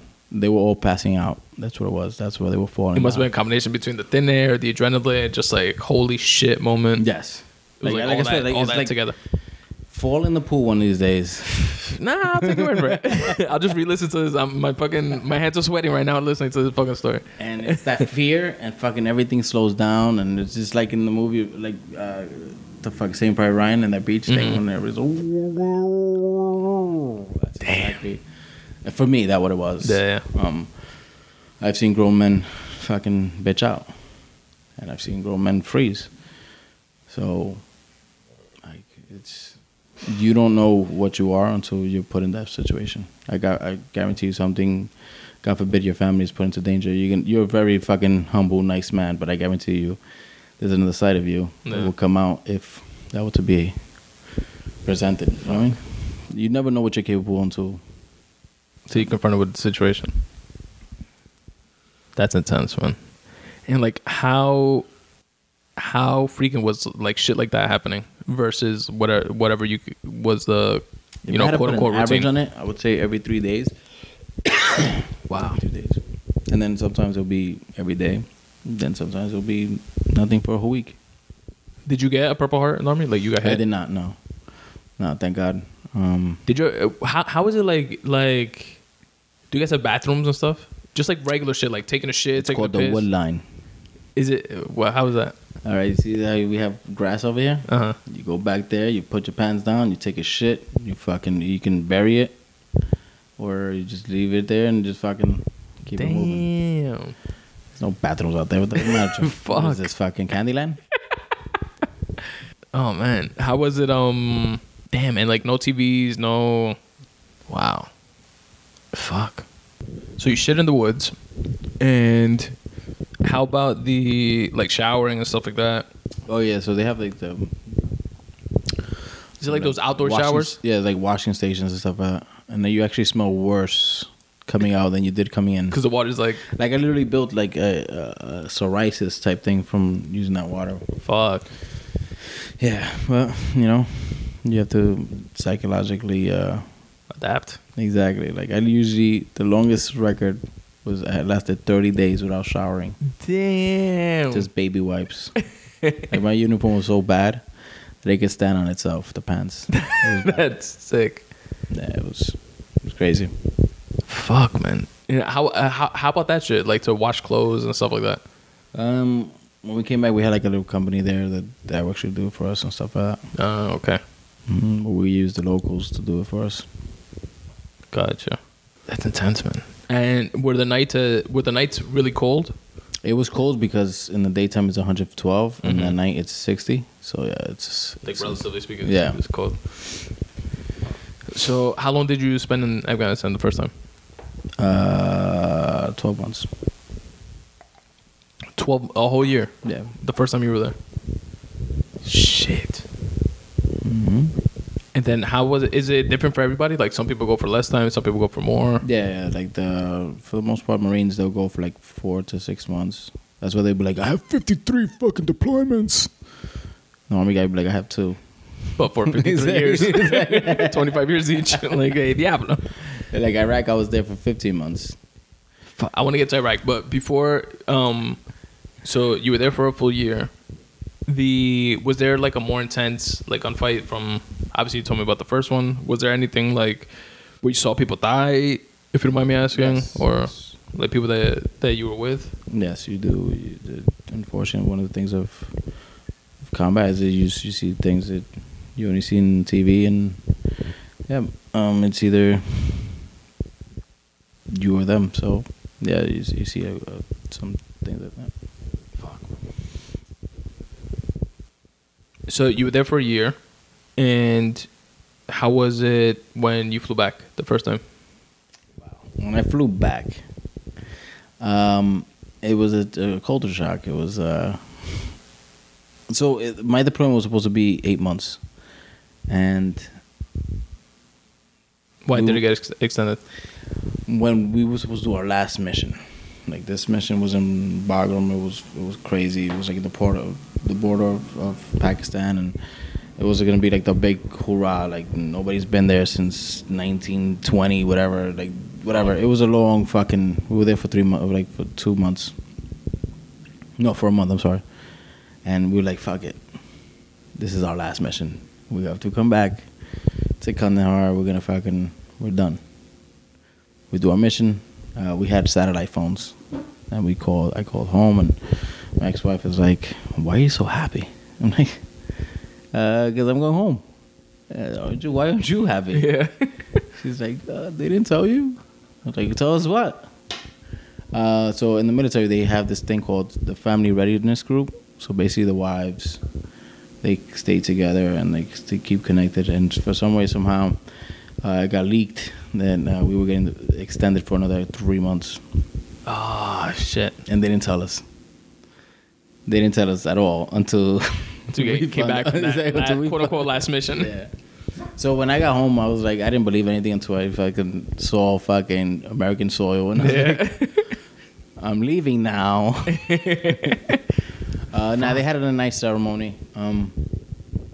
They had everybody, all the family members in the base gym, McGrath gym, and we walked in there, did a nice ceremony In Watertown? in Watertown, Okay. inside the base of Fort Drum. Yeah, it was a huge ass fucking thing. So all your family was already there when you flew back? Yeah, well, at the Damn. time it was only my ex-wife and her cousin. Okay.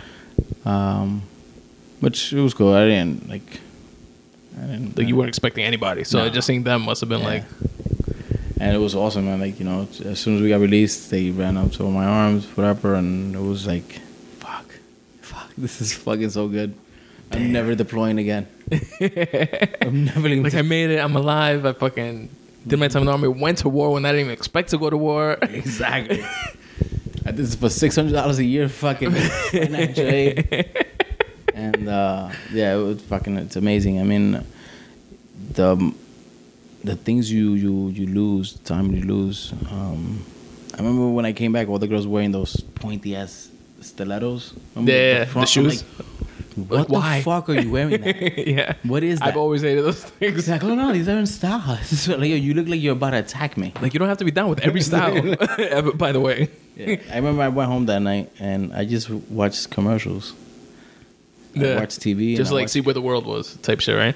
It was amazing. I felt like a fucking inmate that just got released after 25 years. Wow. It's crazy. Like you just like you appreciate everything. You see how you live here and compared to how they live over there. And your life has a different meaning. It's like you appreciate it. I imagine you gain like a perspective that you can't get otherwise. Yeah. Except for like going through that type of experience. Mm-hmm. And how long after you came back, like the guys that came back from Bosnia, they had like a month off. Did you Like got 3 or time 4 off? months. 3 or 4 Yeah, months? no, they gave us like a month, and we went on vacation right away. And And by off means you could do whatever the fuck you want. yeah, you go home and fucking spend time with your family and Nice. What Get did you do fat. at that time? had a lot of sex. Nice. Lots and lots of it. I just enjoyed the fight. I was dying to come back home to New York City and just see my mom and my brother and everybody of my family and stuff. I just appreciate life, just enjoy everything. And It was fucking like a kid in a candy store. Yeah. Then you had to go back to Watertown eventually a month later, right? Yeah. And how long after that did you have to go to Iraq? The next year. And the funny thing was that, you know, if I can, they basically, no, so I spent a year back, and they basically, they were like, I remember it was for Christmas. Every Christmas they let us, they call it Exodus. They give you a whole month off. You have to come back to like January, the second week of January. And they're like, yeah, if you're not out of the army by May of that next year, you're getting what they call stop loss. I was getting out August of that year. It's like, but it's December. How do you like? What do you mean I can get out? They're like, yeah, Merry Christmas, Happy New Year. So when I came home that month, I was like, yeah, I remember telling my ex-wife, and I was like, yeah, looks like I'm gonna get deployed. What does that mean? The stop loss that you're staying? You can't, even though you did your contract, they can hold you. For how long? As long as the mission is done. They actually made a movie out of it. It's called Stop Loss, literally. Really? Yeah. Oh shit! I gotta check that out. It's not that good, I think. Oh, okay. What was it? What is your favorite army movie, or like military, like combat, like movie? Obviously, Saving Private Ryan is one of my favorites. Men of Valor. Like the army movies are actually, the military movies are getting more realistic. Gotcha. That was gonna be my next question. Like how? It's actually which using ones? like real soldiers that actually been out there Like consulting on the movies and shit. Exactly. If anybody's a movie producer out there that hears this, reach out and I'll put you in touch with Avi for some consulting work. If you want the authentic, the realness. Yeah. So like a lot of these movies, they're really good and stuff out. Because the biggest critiques out there are veterans. Whenever they see like Commando or fucking The Predator, like that's not real. That's bullshit. Grenades don't do that. Like seeing Scarface now when he used that fucking 203 is like, come on, man. That was that grenade launcher gun? Okay. It doesn't do that. And how come he's waving it around like a 22? What was I gonna say? So you hear that news that you're not getting out in August, potentially. Like you got that stop loss shit, and they told you then that you're gonna be deployed.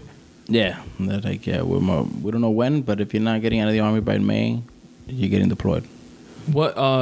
Before I ask you about Iraq, during that year between Afghanistan and Iraq, like what do you do? Because you're not in basic training. You're training. Just like nonstop training around the clock. Like that's training. your job, like to train, Yes. like to be a soldier, be ready. Gotcha, Shooting. Okay. So you wake up, go Exercise. shoot, train, whatever's on the schedule for that day. No, we do cycles. So you have like a schedule, a monthly schedule, whatever, and like, yeah, okay. At the end of these 3 months, you need to be proficient in these tasks.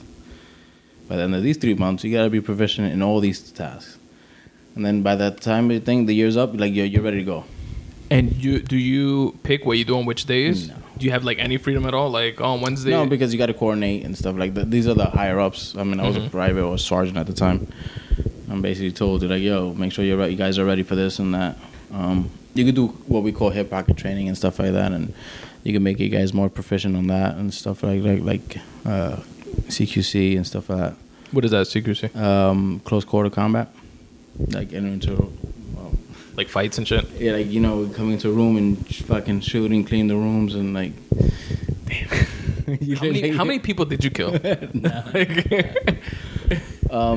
No, but you just always you just keep training and stuff. Like I said, it takes hours and hours and repetition. So you want to have a flawless team when you go out there. So people watching your back. Mm-hmm. Are you allowed to speak about that? Like, if you ever killed somebody, like stuff like that, or do you want to? I mean, if you don't want to, it's fine. And has it been done? Yes. Something that you're proud of? No. I mean, it's not like, I got 47 kills. Yeah. A lot of times, like, fucking a lot of people are shooting and you don't know who actually is bullet. Like, who was the kill shot? Exactly. Like, everybody's just like, ah! There's some ones that are like, yeah, no, that was me. And the way I got over it and I deal with it is just, it's either you or me. And Definitely don't want it to be me. Exactly. because then Abigail wouldn't be with us today. Very true. And Aiden, my son Aiden's future wife, right there. I will kill you. I still have skills. You will be 48. Oh my god. Fuck. Do you think there's like PTSD kind of that comes with that? Like with all the shit that you went through, I would imagine that you bring like the type of experiences that like you've spoken about that you've gone through are stuff that stays with you. I would imagine with any human being. If you notice, I've been saying my ex-wife, and it's not like she caught me cheating or I caught her cheating or and that. So when I went to Afghanistan, I fucking missed her like crazy, and she was on my mind constantly. But when I went to Iraq, I went as a supervisor, as a sergeant, and the day we left to go to Iraq, their families all came up to me and they're like, "Please bring my husband home." And I literally became like a robot, and I was like, "All right, my sole dedication is to make sure these guys come home." And I basically forgot that I was married. I forgot that I had a family.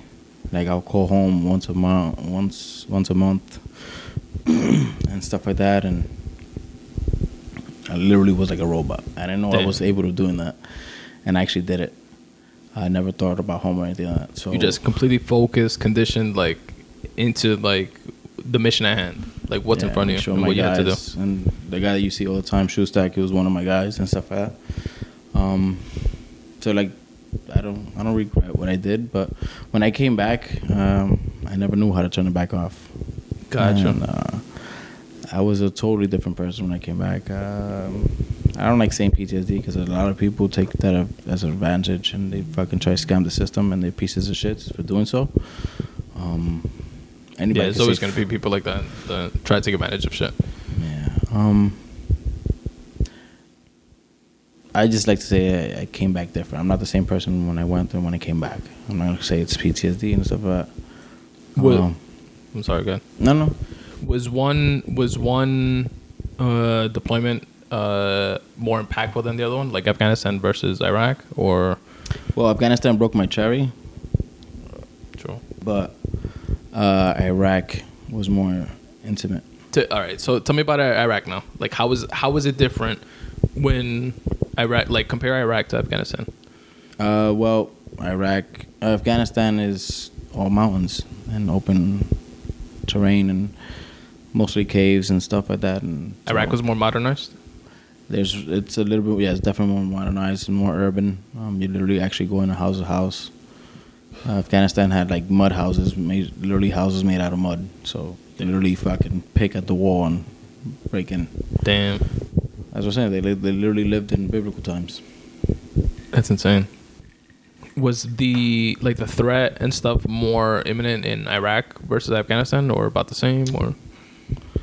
If you look at the pattern, whenever one country is like really popping, the other one is kind of low, and then whenever that one is low, this one is popping. And I just got lucky that they were popping on both times. So, fuck. They were more advanced, obviously, when I went to Iraq. And then the one. So like their military, like people that you were. There wasn't no military. It was also like fucking terrorists. Like fucking. There wasn't like militia groups. Army against us. It was like militia groups, right? Exactly. Yeah. Like pockets there was no of uniforms. Yeah. Fuck. And that's hard too, right? Because you're on alert for like regular civilians in the street. Like you never know who could be who. Yeah, even the police or the National Army or nobody's your friend.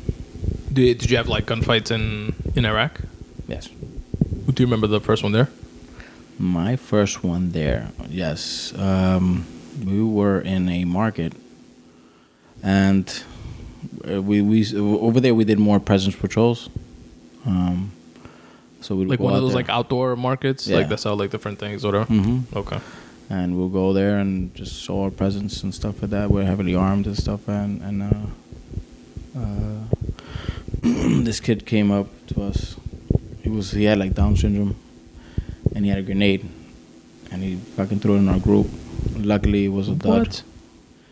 What? But once they saw that it didn't go off. They just started shooting at us and stuff like that. And we took the kid in, took everybody out. And we questioned him. He had no idea what the hell was going on. It was just like he thought it was a toy. And someone told me, like they manipulated him to like use him against you guys. Yeah, so wow. We got some intel from him and his father. And we found, who was the culprits for that. That's intense. And was the routine in Iraq similar to Afghanistan? Like you guys were in a tent again, shit outside in the bushes? No, in Iraq they were more updated. So we were like 2 men to a Connex. To a what? To a Connex. So it's basically the size of this right here. Okay. Me and you would be living here. So I had an AC. Nice. So it was fucking awesome.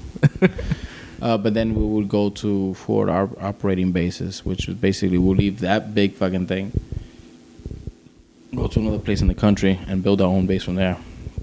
What do you mean build it? We would literally build it. Like you guys? Sandbags. Like the soldier guys? No, we had like engineers. Or we would just fucking take this piece of land and be like, all right, put a truck here, make sure nobody goes up that block, another truck here, and then fucking... But once we become a forward operating base, yeah, we'd usually...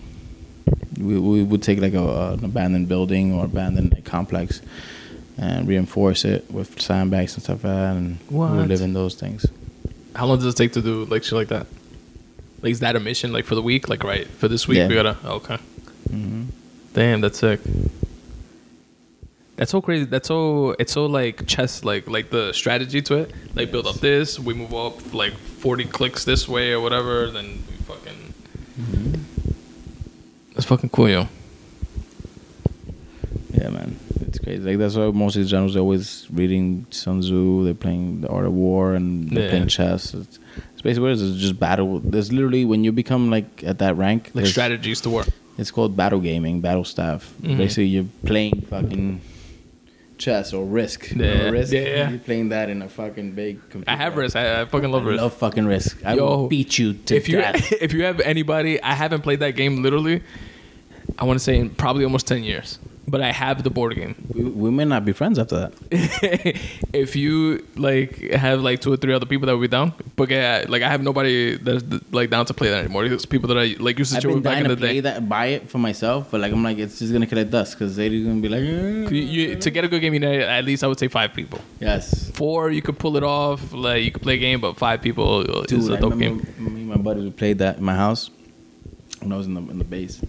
And we played for about a week straight. Damn. Like, they literally come to my house every Saturday, and we'll be there all fucking day, like our football Sundays now. Yeah. And then their wives will be like, "Yo, you gotta fucking come home." All right, take pictures of the fucking board game. Don't touch it. Don't move any of the pieces. And it was nasty. It got nasty. Damn. Yeah, I was so down to play. I wonder if Steven ever played that shit. He would be fucking cheating motherfucker. What? Those pieces were there.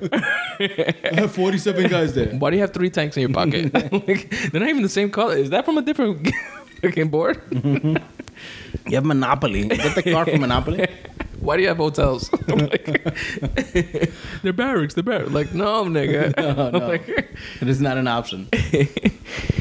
Fuck. So, how long did you spend in Iraq? 15 months. Months? Fuck.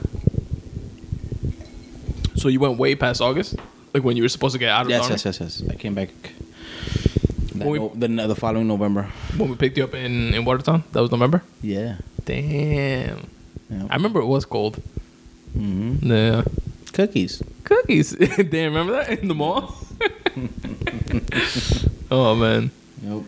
Do you remember where the whole chocolate face? I was thinking about this too the other day. Do you remember where that came from? From Borat. Yeah, from the movie. Yeah, from Borat. It's a real life chocolate face. Abby cariñosamente calls me chocolate face from that movie.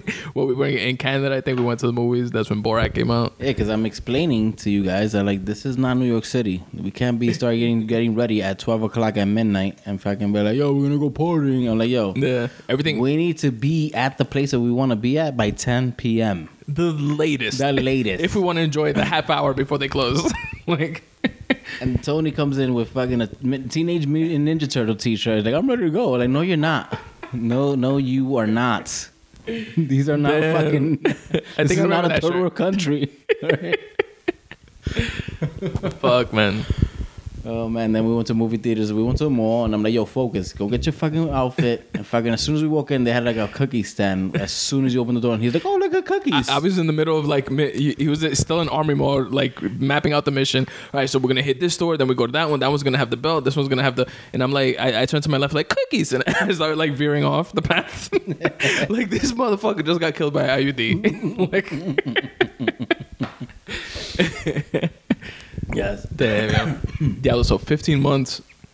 Did you know that you were going for that amount of time? Like when you went? I thought it was for a year, and then it just kept on going. It just kept on going and going. I don't know what day was it. What? Wow.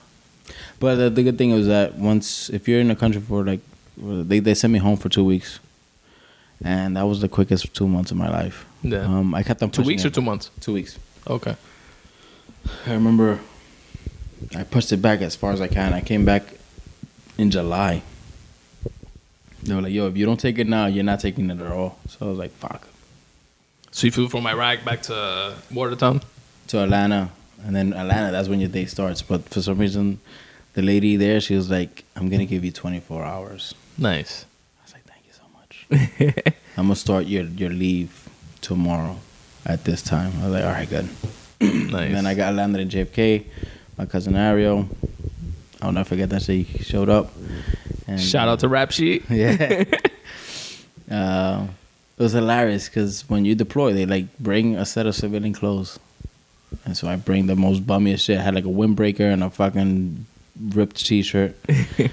And he was like, "Yo, dude, you're not going to visit your mom like that. We're going to the mall." Nice. And it's funny because he had his baby seat and he had a keg of Brugal. And the biggest styrofoam cup with ice in it. I was like, "Yo, this is for you." I was like, "Thank God." Yeah, well, that's perfect, man. That's And he Ariel took me to looking out right there. Exactly. He took me to Queens Mall. We went to Express. We went to Louis Vuitton and all these other fucking stores. Nice. And he embarrassed the shit out of me. He was like, "I need 5 girls on this guy right now. All right, this is a war hero. I need you guys to dress him." And they're like, "Oh my God, thank you for the service." And yeah, so I got nice. And then I remember from there we went to go visit my mom. She was a home attendant, and she did bypass while I was gone. You serious? Yeah, so I have never seen her. You know, she was Wow. always chubby. Yeah. fat. That's when like she lost a lot of weight. So it was my first time seeing her, and I felt like I like literally fell in love with her when I saw her. Yeah. She was so beautiful. when I saw Wow. her. And I remember I gave her a hug and kiss, and she cried like crazy. And the old lady that she was taking care of, she was like, go home, I got this from here." Oh, that's awesome. And she came home with us, and it was fucking amazing. The quickest 2 months of my life, weeks of my life. I've never experienced something so fast. That's insane, man. Mm-hmm. That's awesome, though. That's like a memory like you always keep like forever. No, You could always be- never forget that day. Damn. That's dope. Yeah. Like I'm not gonna say that makes all the other shit worth it, kind of, but that moment like wouldn't have been like so impactful if you wouldn't have gone through all the like shit that you went through. You know what I mean? Yeah. And then so it's July. You had to go back to Iraq for another what, like 5-6 months? 3 months, yeah, something on that. Okay. And Did any other like crazy shit happen while you were over there? I'll say one story because this is one that like it bothers me like crazy. Hold the mic close. So like remember I was telling you like everybody talks shit and like shit is real until shit is the fan. So my direct supervisor ahead of me, he was acting as the platoon sergeant. So he was a squad leader at the time. What is that, squad leader?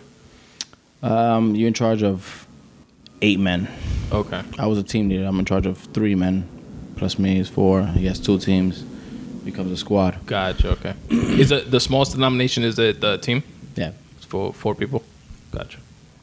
And then you got the buddy team, which is me and you, 2 guys, whatever. But, Okay. Technically, yeah. Oh, I remember that. Steven tried to battle buddy. Steven tried to get me to join up in the army by telling me that we would be buddies. So we would literally be in the same Battle bunk buddy, bed, same like That's the entire bullshit. time That we'd was be all holding hands bullshit. the entire time. That That's was what he told me. That was 100% bullshit.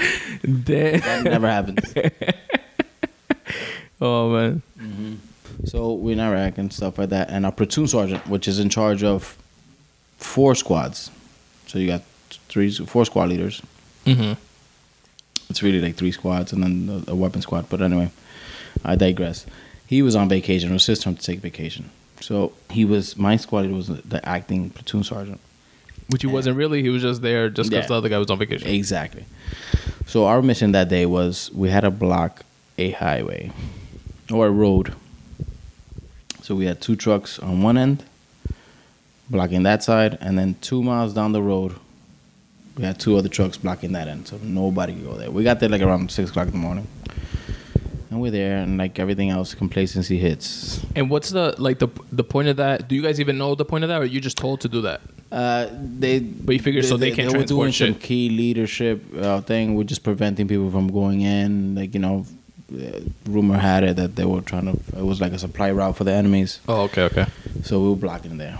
So 7 o'clock we get there in the morning. So just trucks parked there, dudes with guns, just chilling. Blocking. Nobody could come through. And 7 o'clock we're all fucking. 8 o'clock we're all fucking high speed. 9, 10 o'clock we're all good. In the morning or night? In the morning. Uh-huh. 10 o'clock, we're still good. 11 o'clock, we start playing with little community dogs. 1 o'clock, we start throwing rocks at the dogs. We get complacent. And I want to say like around 3 or 4 o'clock, I would say it was literally from where you're parked across the street. Yeah. We're here. Nah, we'll say we're in the backyard. Mm-hmm. And someone with an RPG rocket propelled grenade shoots a rocket to our vehicle. Fuck. You can hear boom. I'm like, holy shit. And I'm on this side of the truck. So I'm like, So the RPG passes by you. yeah, I'm between the RPG and the truck. So I fucking get on the ground. I fucking go whole ass towards the back. I'm screaming to the guy, to my squad leader, hey, call it in. We need reinforcements. Because as soon as they shot the thing, they start shooting AK-47s and they start shooting, boom, we start getting into a firefight. Right there and then. That's like their shit, right? AK-47s? Yeah. That they had like from the Russian, like old Russian AK-47s or something like that? No shit, this guy. All I hear is clink, clink, clink. Combat locks his door. And his gunner is like, fucking move, call it in. And So he locked himself in the car? and he just stood there. In the truck? He just froze like a bitch. Wow. So I saw that. Fuck. And I'm like, all right, I got to take over. We maneuvered. We took out the first 2 guys. One guy fucking escaped towards the nearby village or like little town. And we fucking started clearing and detaining people. All of a sudden, like, Like, do you guys chase them or you just like... yeah, we chased them. We got in the truck. Well, our driver and the gunner stood, and he fucking started driving. And we were using that as cover and fucking until we got to the village, and we just started using the building as cover and stuff like that, and just start looking for this other guy. Shit.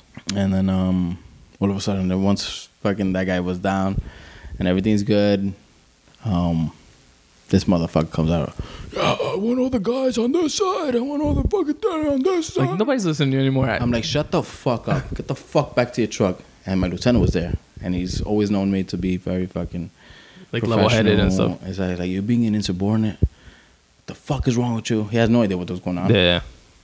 He was like, Gonzo, get the fuck out of here. Go fucking smoke a cigarette. Get the fuck. I'm gonna talk to you later. They called you Gonzo? Yeah, Gonzo. Really? Why? Yeah. Like, where did that come from? Gonzalez. They love calling me Gonzo. And I'm like, I'm gonna fucking kill you myself. The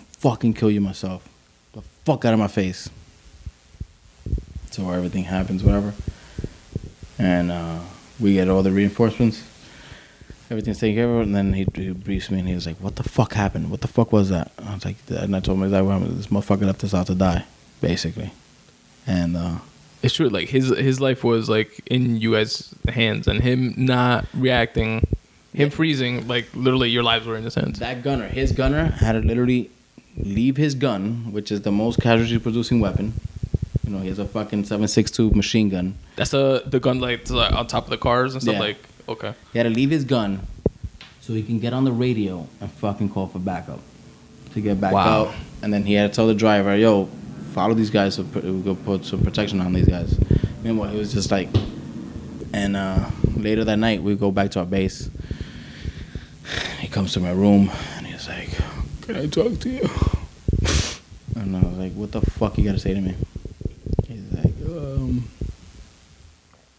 "I'm sorry, man. I froze, and you know I have a baby at home." And I was like, "So does everybody else in your squad." I'm like, "I'm the only one like doesn't only have a wife, and that's about it. But everybody else here has kids. You fucking selfish bastard." I was like, "Your squad is my squad now," and that's literally what happened. wow. Like he lost all respect. Like nobody ever followed him again and stuff like that. And it's funny because I'm his friend on Facebook, and like now he's like a first sergeant, and he's like fucking Ranger tab, and he's like and he's high speed. But like I said, like he'll never forget that point, and like he knows that there's guys out there that know what type of guy he is. Yeah. And Like what shit is the fan? Something he has to live with for his rest of his life. And When he looks in the mirror, type shit. yeah, like you're a fucking piece of shit. That was one thing like this. That's when I got into fighting.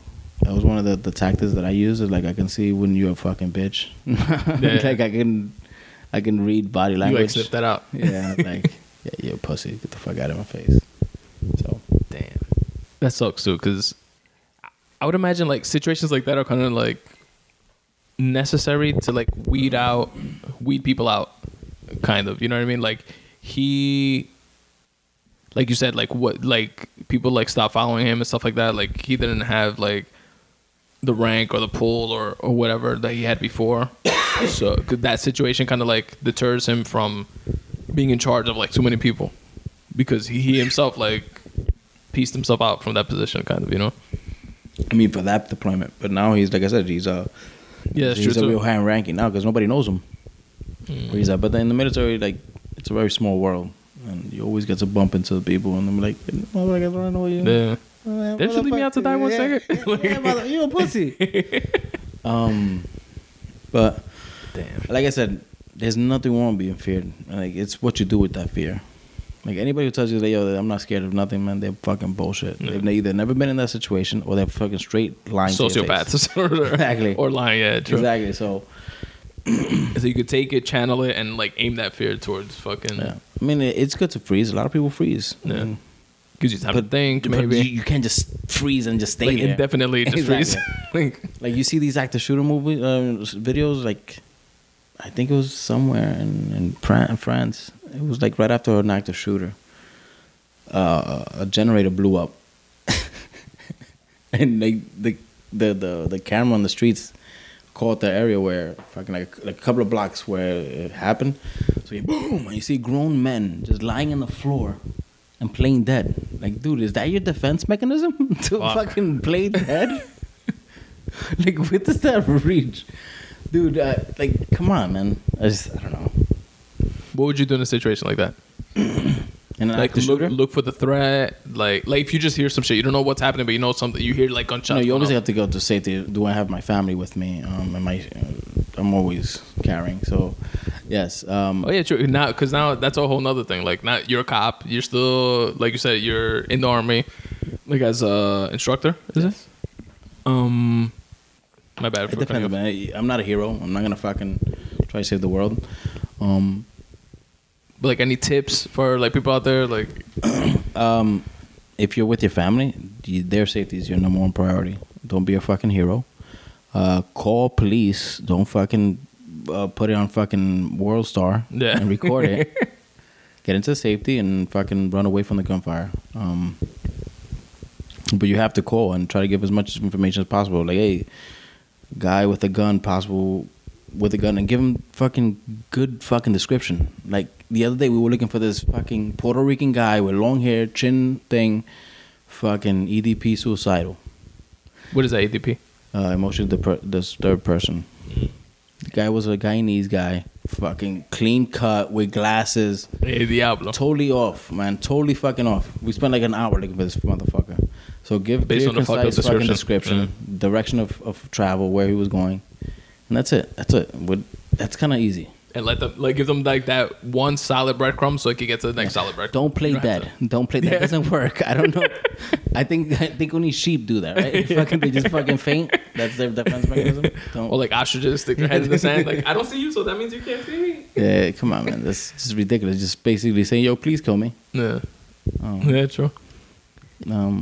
But if I can do something about it, of course. That's always my number one Like instinct, natural right? reaction. Yeah, instinct is to fucking go towards. If I'm by myself, yes, I'm not even thinking about it twice. I'm gonna call it in because law enforcement is the local agencies. They're there. They're trained for that reason. And that's their jurisdiction, fucking. True. I don't want by me going in civilian clothes, I'm only causing more of a hazard because they don't know who the fuck I am. True. Yeah. They don't know if you're a threat, if you're on their side. The other I'm like, side. hold on, I'm a cop. It's not like the movies. No. So basically, I mean, if I'm close enough to make a difference, yeah, of course I'm gonna take him out, and I'm not gonna fucking stay there and while you stab me to death. No, that's never gonna happen. So when you're always chilling, you can always know that I will always fucking try to fight him. Yes. Take him out. So I'll take the pictures. World star. World star. What was I gonna ask you? So, how long have you been a cop now? Over 6 years. Damn, Mm-hmm. it's been a minute. How well of a background was like the whole army thing to becoming a cop? Like, is it like like to somebody from the outside looking in, it's like, oh, he was in the army, so of course he could do a cop job. Like, Pretty much, yeah. yeah. Well, no. Let me get this bit. In the army, being an infantry in the army, it's like breaking eggs with a fucking sledgehammer.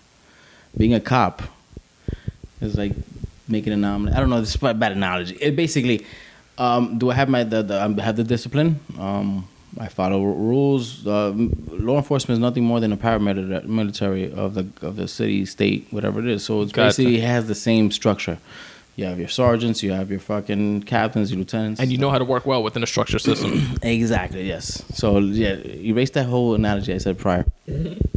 But the reason why I brought that up is that I'm in the counterterrorism unit now, and sometimes I train these guys and stuff like that, and I show them some of my tactics that I learned in the military, and they're like, "No, you can't do that. No, you would get sued and fired immediately." So that's what I meant, like in the It's military. like the Wild Wild West kind of in the military. Like, no, here you get sued. So that's I guess I was like jumping ahead. I got you. I get it though. It's like more political here, kind of. Yes, definitely. Especially now, man, being a law enforcement officer is not the cool thing to have. No. Being a criminal is better. You get more rights.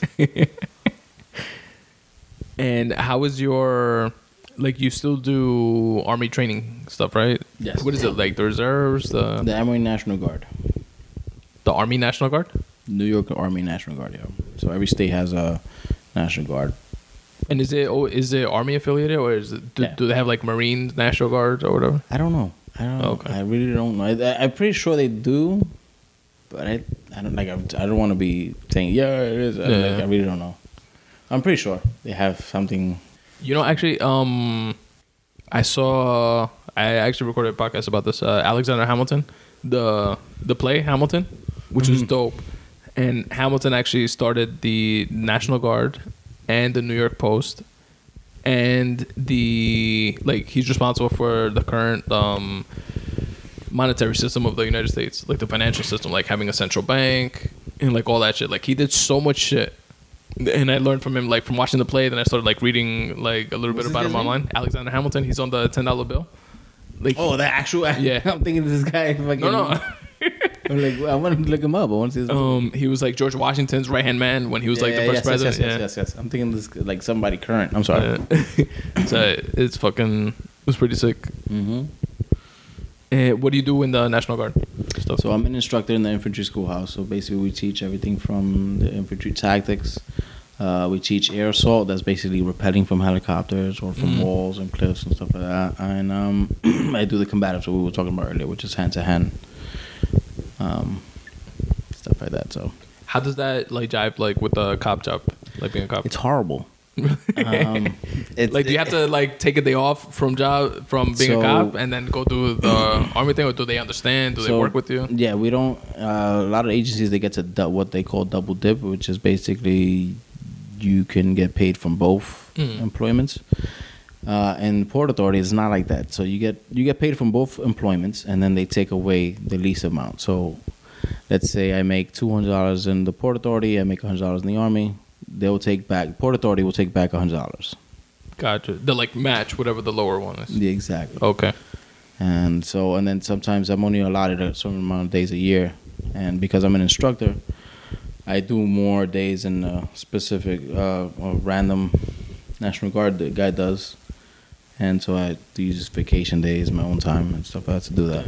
And why do you do that? Do you feel like sense of duty type of thing to do that, or like why don't you just like be out and just do cop stuff? Well, I mean, to be honest, the pension system, it's once you pass the 10-year mark, that's when you really make the decision: should I stay? Should I not? I already had a couple of years of active duty, and had 6 years of active duty, and I was like, I did my 4 years. I was ready to 10 years. I was like, you know what, I can do this. And then I became an instructor, and I literally love training soldiers. And that's awesome. Because I see guys all the time out of nowhere, like, hey man, you're that guy that punched me in the fucking face. I fucking love you, man. And like, you taught me how to do this and that, and it's awesome. Like, it's like you're implanting little seeds and stuff like that. And like, it all goes back to that drill sergeant that we spoke earlier. It's like, if that guy's a piece of shit, like, that's what the bad seed impression you're gonna give. So true. I have pride in that and stuff like that in the classes I teach, and like, I teach everybody with respect. I'm not that guy who's fucking yeah. I'm the guy who whispers in your ear. I'm like, I'm gonna kill you. If you don't do what I say, I'm gonna kill you. Think about me when you go to sleep at night. like I said, I always like to. I want you to get better. I don't want you to fear me or respect me. I want you to just be a better person, a better soldier. Because if you're a better soldier, I'm old already, man. You're the young buck. You're gonna be the one fighting the next war. True. I want you to be a fucking man, not a fucking. You don't want them to be that guy that freezes up in the fucking car and locks his door. Exactly. And says, esto no es conmigo. Exactly. So, and like, just like everything else, time changes, your tactics change, and you evolve, you grow. Exactly. You have to be able to connect with every type of personality that there is out there. Some people you can fucking chew their ass off all day, and they'll get better off it. Some guy, you raise your voice and then he'll fucking shut you off. Yeah. So I like that challenge. Yeah, it's true. It's like it's interesting that you see it like as a challenge, because like certain people, you have to like figure people out like psychologically, kind of, and like this person reacts more like if you're a dick. This person reacts more if you kill him with kindness. This guy wants to like impress you and make you proud. This guy wants to show you that he's a badass, right? You have to like read people like differently. Like I'm the worst at receiving compliments. Yeah. Like when soldiers like, yo, you're one of the best instructors I've ever had in my life. I'm like, yo, get the fuck out of my face. Stop being pussy. Yeah, God damn it. But if I feel good inside, I just don't know how to reciprocate it. I feel fucking uncomfortable. Damn. Yeah, I can imagine. I work too, so they're like, yo, dude, you're fucking awesome, man. I'm like, shut the fuck up, man. Just suck a dick or something. You know how I know you're gay? Exactly. I'm the worst at receiving compliments. I hate it. I think what I've heard from like advice that I've heard given to people that have said like similar things, like keep it simple. Like, okay, thank you, man. I appreciate it. I'm glad you got that. I'm glad you got that takeaway. Thanks, I appreciate it. Thank you. Like shit like that. I remember one time fucking had this Puerto Rican kid in the National Guard, and he was my support, and he was from the Bronx, so his kid's just mad gully. He's like ghetto as hell. So National Guard is like part-time soldiers basically. Yeah. So they're mostly civilians, but they have. Was that 2 weekends a month? Yeah, 2 weeks a year, 1 week in a month, stuff like that. So I had him supporting me for one of my courses that I taught, and he was a squared away soldier, very nice, fucking very disciplined, but he had the ghetto-ness in him. You know? Yeah. I could sense that. It's cool, but like he was very professional. Except there was this other kid. He was also from the Bronx. This guy had no discipline, so he was like taking the initiative and like squaring him away and fucking. They like arguing. He's like, "Why you such a piece of shit?" Blah, blah, blah, blah, blah, blah, blah, blah. And the reason why was because we were doing explosives breaching, you know, like with the C4, and we use dead cords, like how to explode a door and make entry. Mm. So I'm teaching that class, Like how to put together the explosive type shit. Damn. And I'm getting evaluated by like we call it TRADOC. That's like the big dogs of like the Department of Defense, making sure that we know what the fuck we're doing, and we're fucking every 2-3 years we get evaluated. Damn. So fucking like the horse and pony show is out there. Fucking we gotta be fucking. Everybody's on point. All of a sudden, It's like when the principal goes to sit inside the classroom and the teacher's like, "Hey." So all of a sudden we hear a fucking boom from the ammo shack where we keep all our fucking explosives. I'm like, I mean, at the time I was briefing the guys. You know, this is how I run my range. This is how we do our thing. This is my math. This is how we do how much TNT we're going to use for each thing. Blah blah blah. Boom! I'm like, are we gonna go to code status? Be right back. I fucking haul ass back there. I'm like, what the fuck is going on here? The fucking guy who didn't have any discipline. We have MREs. Steven ever gave you an MRE? No. It's called the Meals Ready to Eat. In that bag, it's a little heater there that once you add water, it heats up, and that's how you heat your food. But if you enclose that with the whole bag in the stove, it's like when you put alka-seltz on a Pepsi can or a bottle, whatever, it blows up. Start like bubbling up and boom. So this motherfucker thought it would be a bright idea to make an explosion in a fucking breaching explosive class. So that's why they were arguing. Right? Oh my god. So I got on these motherfuckers' asses, squared away. I explained to the guys what this was happening, whatever. And they're like, all right, continue on. We understand. Day is done. I come back. And that kid who was very fucking disciplined, he was like, I'm so sorry. I fucked up. Because all they saw was two guys fighting. Mm-hmm. They heard an explosion and then two guys are fighting. And they're like, man, you're a fucking good soldier, man. You're fucking young. You're hungry, stuff like that. But when you do stuff like this, it's like you could be a mountain climber. You could climb 100 mountains. But when you suck one dick, they're gonna call you a dick sucker for life. They're not gonna call you a mountain climber. And I said it in a kind of joking way, but he was like, Sarge, I got it. oh my God. You're right. I don't want to be a dick sucker for life. I want to climb those mountains. I want to be known as a mountain climber. Wow. I was like, wow, this guy's going to always remember me for that. Always. Damn. In his tombstone is going to say, I'm not a dick sucker. I'm a mountain climber, bitch. Oh, man. So, yeah, like stuff like that. Like, you get all these soldiers that they're young and they're impressionable and they're hungry. Different walks of life and Exactly. stuff. So that's why I like being an instructor. That's awesome, man.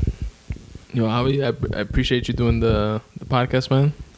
Do you have anything else you want to say? Anything else you want to add? Nah, man. No. Till next time. Thank you for having me. Definitely, man. I appreciate it. You have an open invitation to come back. I appreciate it. Thank you. How dope was that episode, folks? I hope you guys appreciated it as much as I did. In listening back to it, I remembered while recording, and I had it like on the tip of my brain to mention it, but I forgot. When we were speaking about movies that are like army movies that are fairly like realistic and that Avi likes and stuff like that, I was going to mention there was actually a movie when I was younger, and probably like the only time in my life that I thought of and considered, if you even want to call it that, joining like the army or something. It was because of this movie, and it definitely wasn't one of these dope heroic war movies like Hacksaw Ridge or something like that. It was Renaissance Man with Danny DeVito. And the whole movie was pretty much about basic training. And Danny DeVito is like a part-time, like civilian teacher of this dysfunctional group of privates that are pretty much like the special ed kids of the army or some shit. And it's kind of like a means to an end for Danny DeVito, teaching the kids, just making some money, and then winds up like falling in love with the kids and really believing in what they're doing, and they become good students. And once that starts clicking, they wind up becoming like good soldiers, etc., etc. And that's the movie that actually made me want to join the army when I was younger for about a week. So I'm definitely grateful for like true soldiers like Avi, who are like really gung-ho about it and passionate about it. How crazy was it too about that kid that hung himself in basic training? Felt bad hearing that, man. It fucking sucks. And I'm sure that's not completely uncommon, And that's just a testament to the type of resolve that our troops have. But yeah, folks, again, I hope you guys appreciated it. Avi, thank you very much once again for doing the episode, and even more so for your service. For myself and the Spun Today listeners, we really appreciate it. And that's it, folks. That is episode 138 of the podcast, the Spun Today podcast to be exact. I'm your host, Tony Ortiz, and I appreciate the fuck out of each and every one of you. Stick around, listen to some tunes, and then listen to a couple more ways you can help support the show if you so choose. Peace.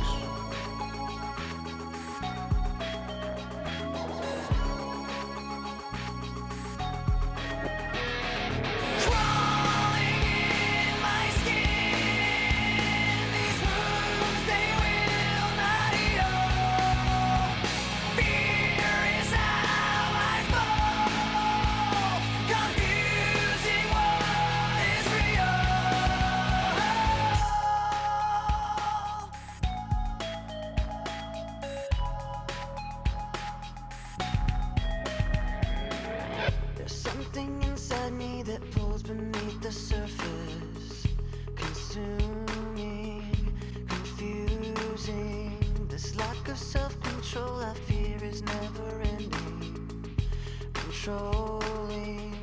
I can't seem to find myself again. My walls are closing in. Without a sense of confidence, I'm convinced that there's just too much pressure to take. I felt this way before, so insecure. Crawling in my skin. Hey folks, Tony here, and I hope you're enjoying the show as much as I enjoy putting it together for you. If you'd like to support, I'd really appreciate it, and we'll give you a one-stop shop of sorts on how to do so. If you can make your way over to spuntoday.com/support, you'll find a bunch of different ways where you can do just that. There you'll find an Amazon banner similar to the other banners found throughout my website that you can click on and will take you to Amazon, where you can do your shopping like you normally do. This will not cost you anything extra, and Amazon will pay me a percentage just for driving traffic to their website. It's a great way to help support the show financially without actually having to come out of pocket. At spuntoday.com/support, you'll also find links to my Patreon and Ko-fi pages. Patreon and Ko-fi are two similar websites where you can set up reoccurring donations for the show. If you want to donate $1 per month, $1 per episode, $100 per episode, whatever you like. You can check out either one of those two services there. There's actually also a Patreon video that's kind of like a little tutorial explanation video of how Patreon actually works. Also at spuntoday.com/support, you'll find a direct donation button where you can donate by way of PayPal. You'll find a link to Apple Music, which works similar to the Amazon banner. You can click on it, it'll take you to Apple's website where you can do your purchasing like you normally do. And again, it does not cost you anything extra, but I will get paid a percentage just for driving traffic to their website. And you'll also find links to the Spun Today Viral Style store. This is where you can get Spun Today related merch.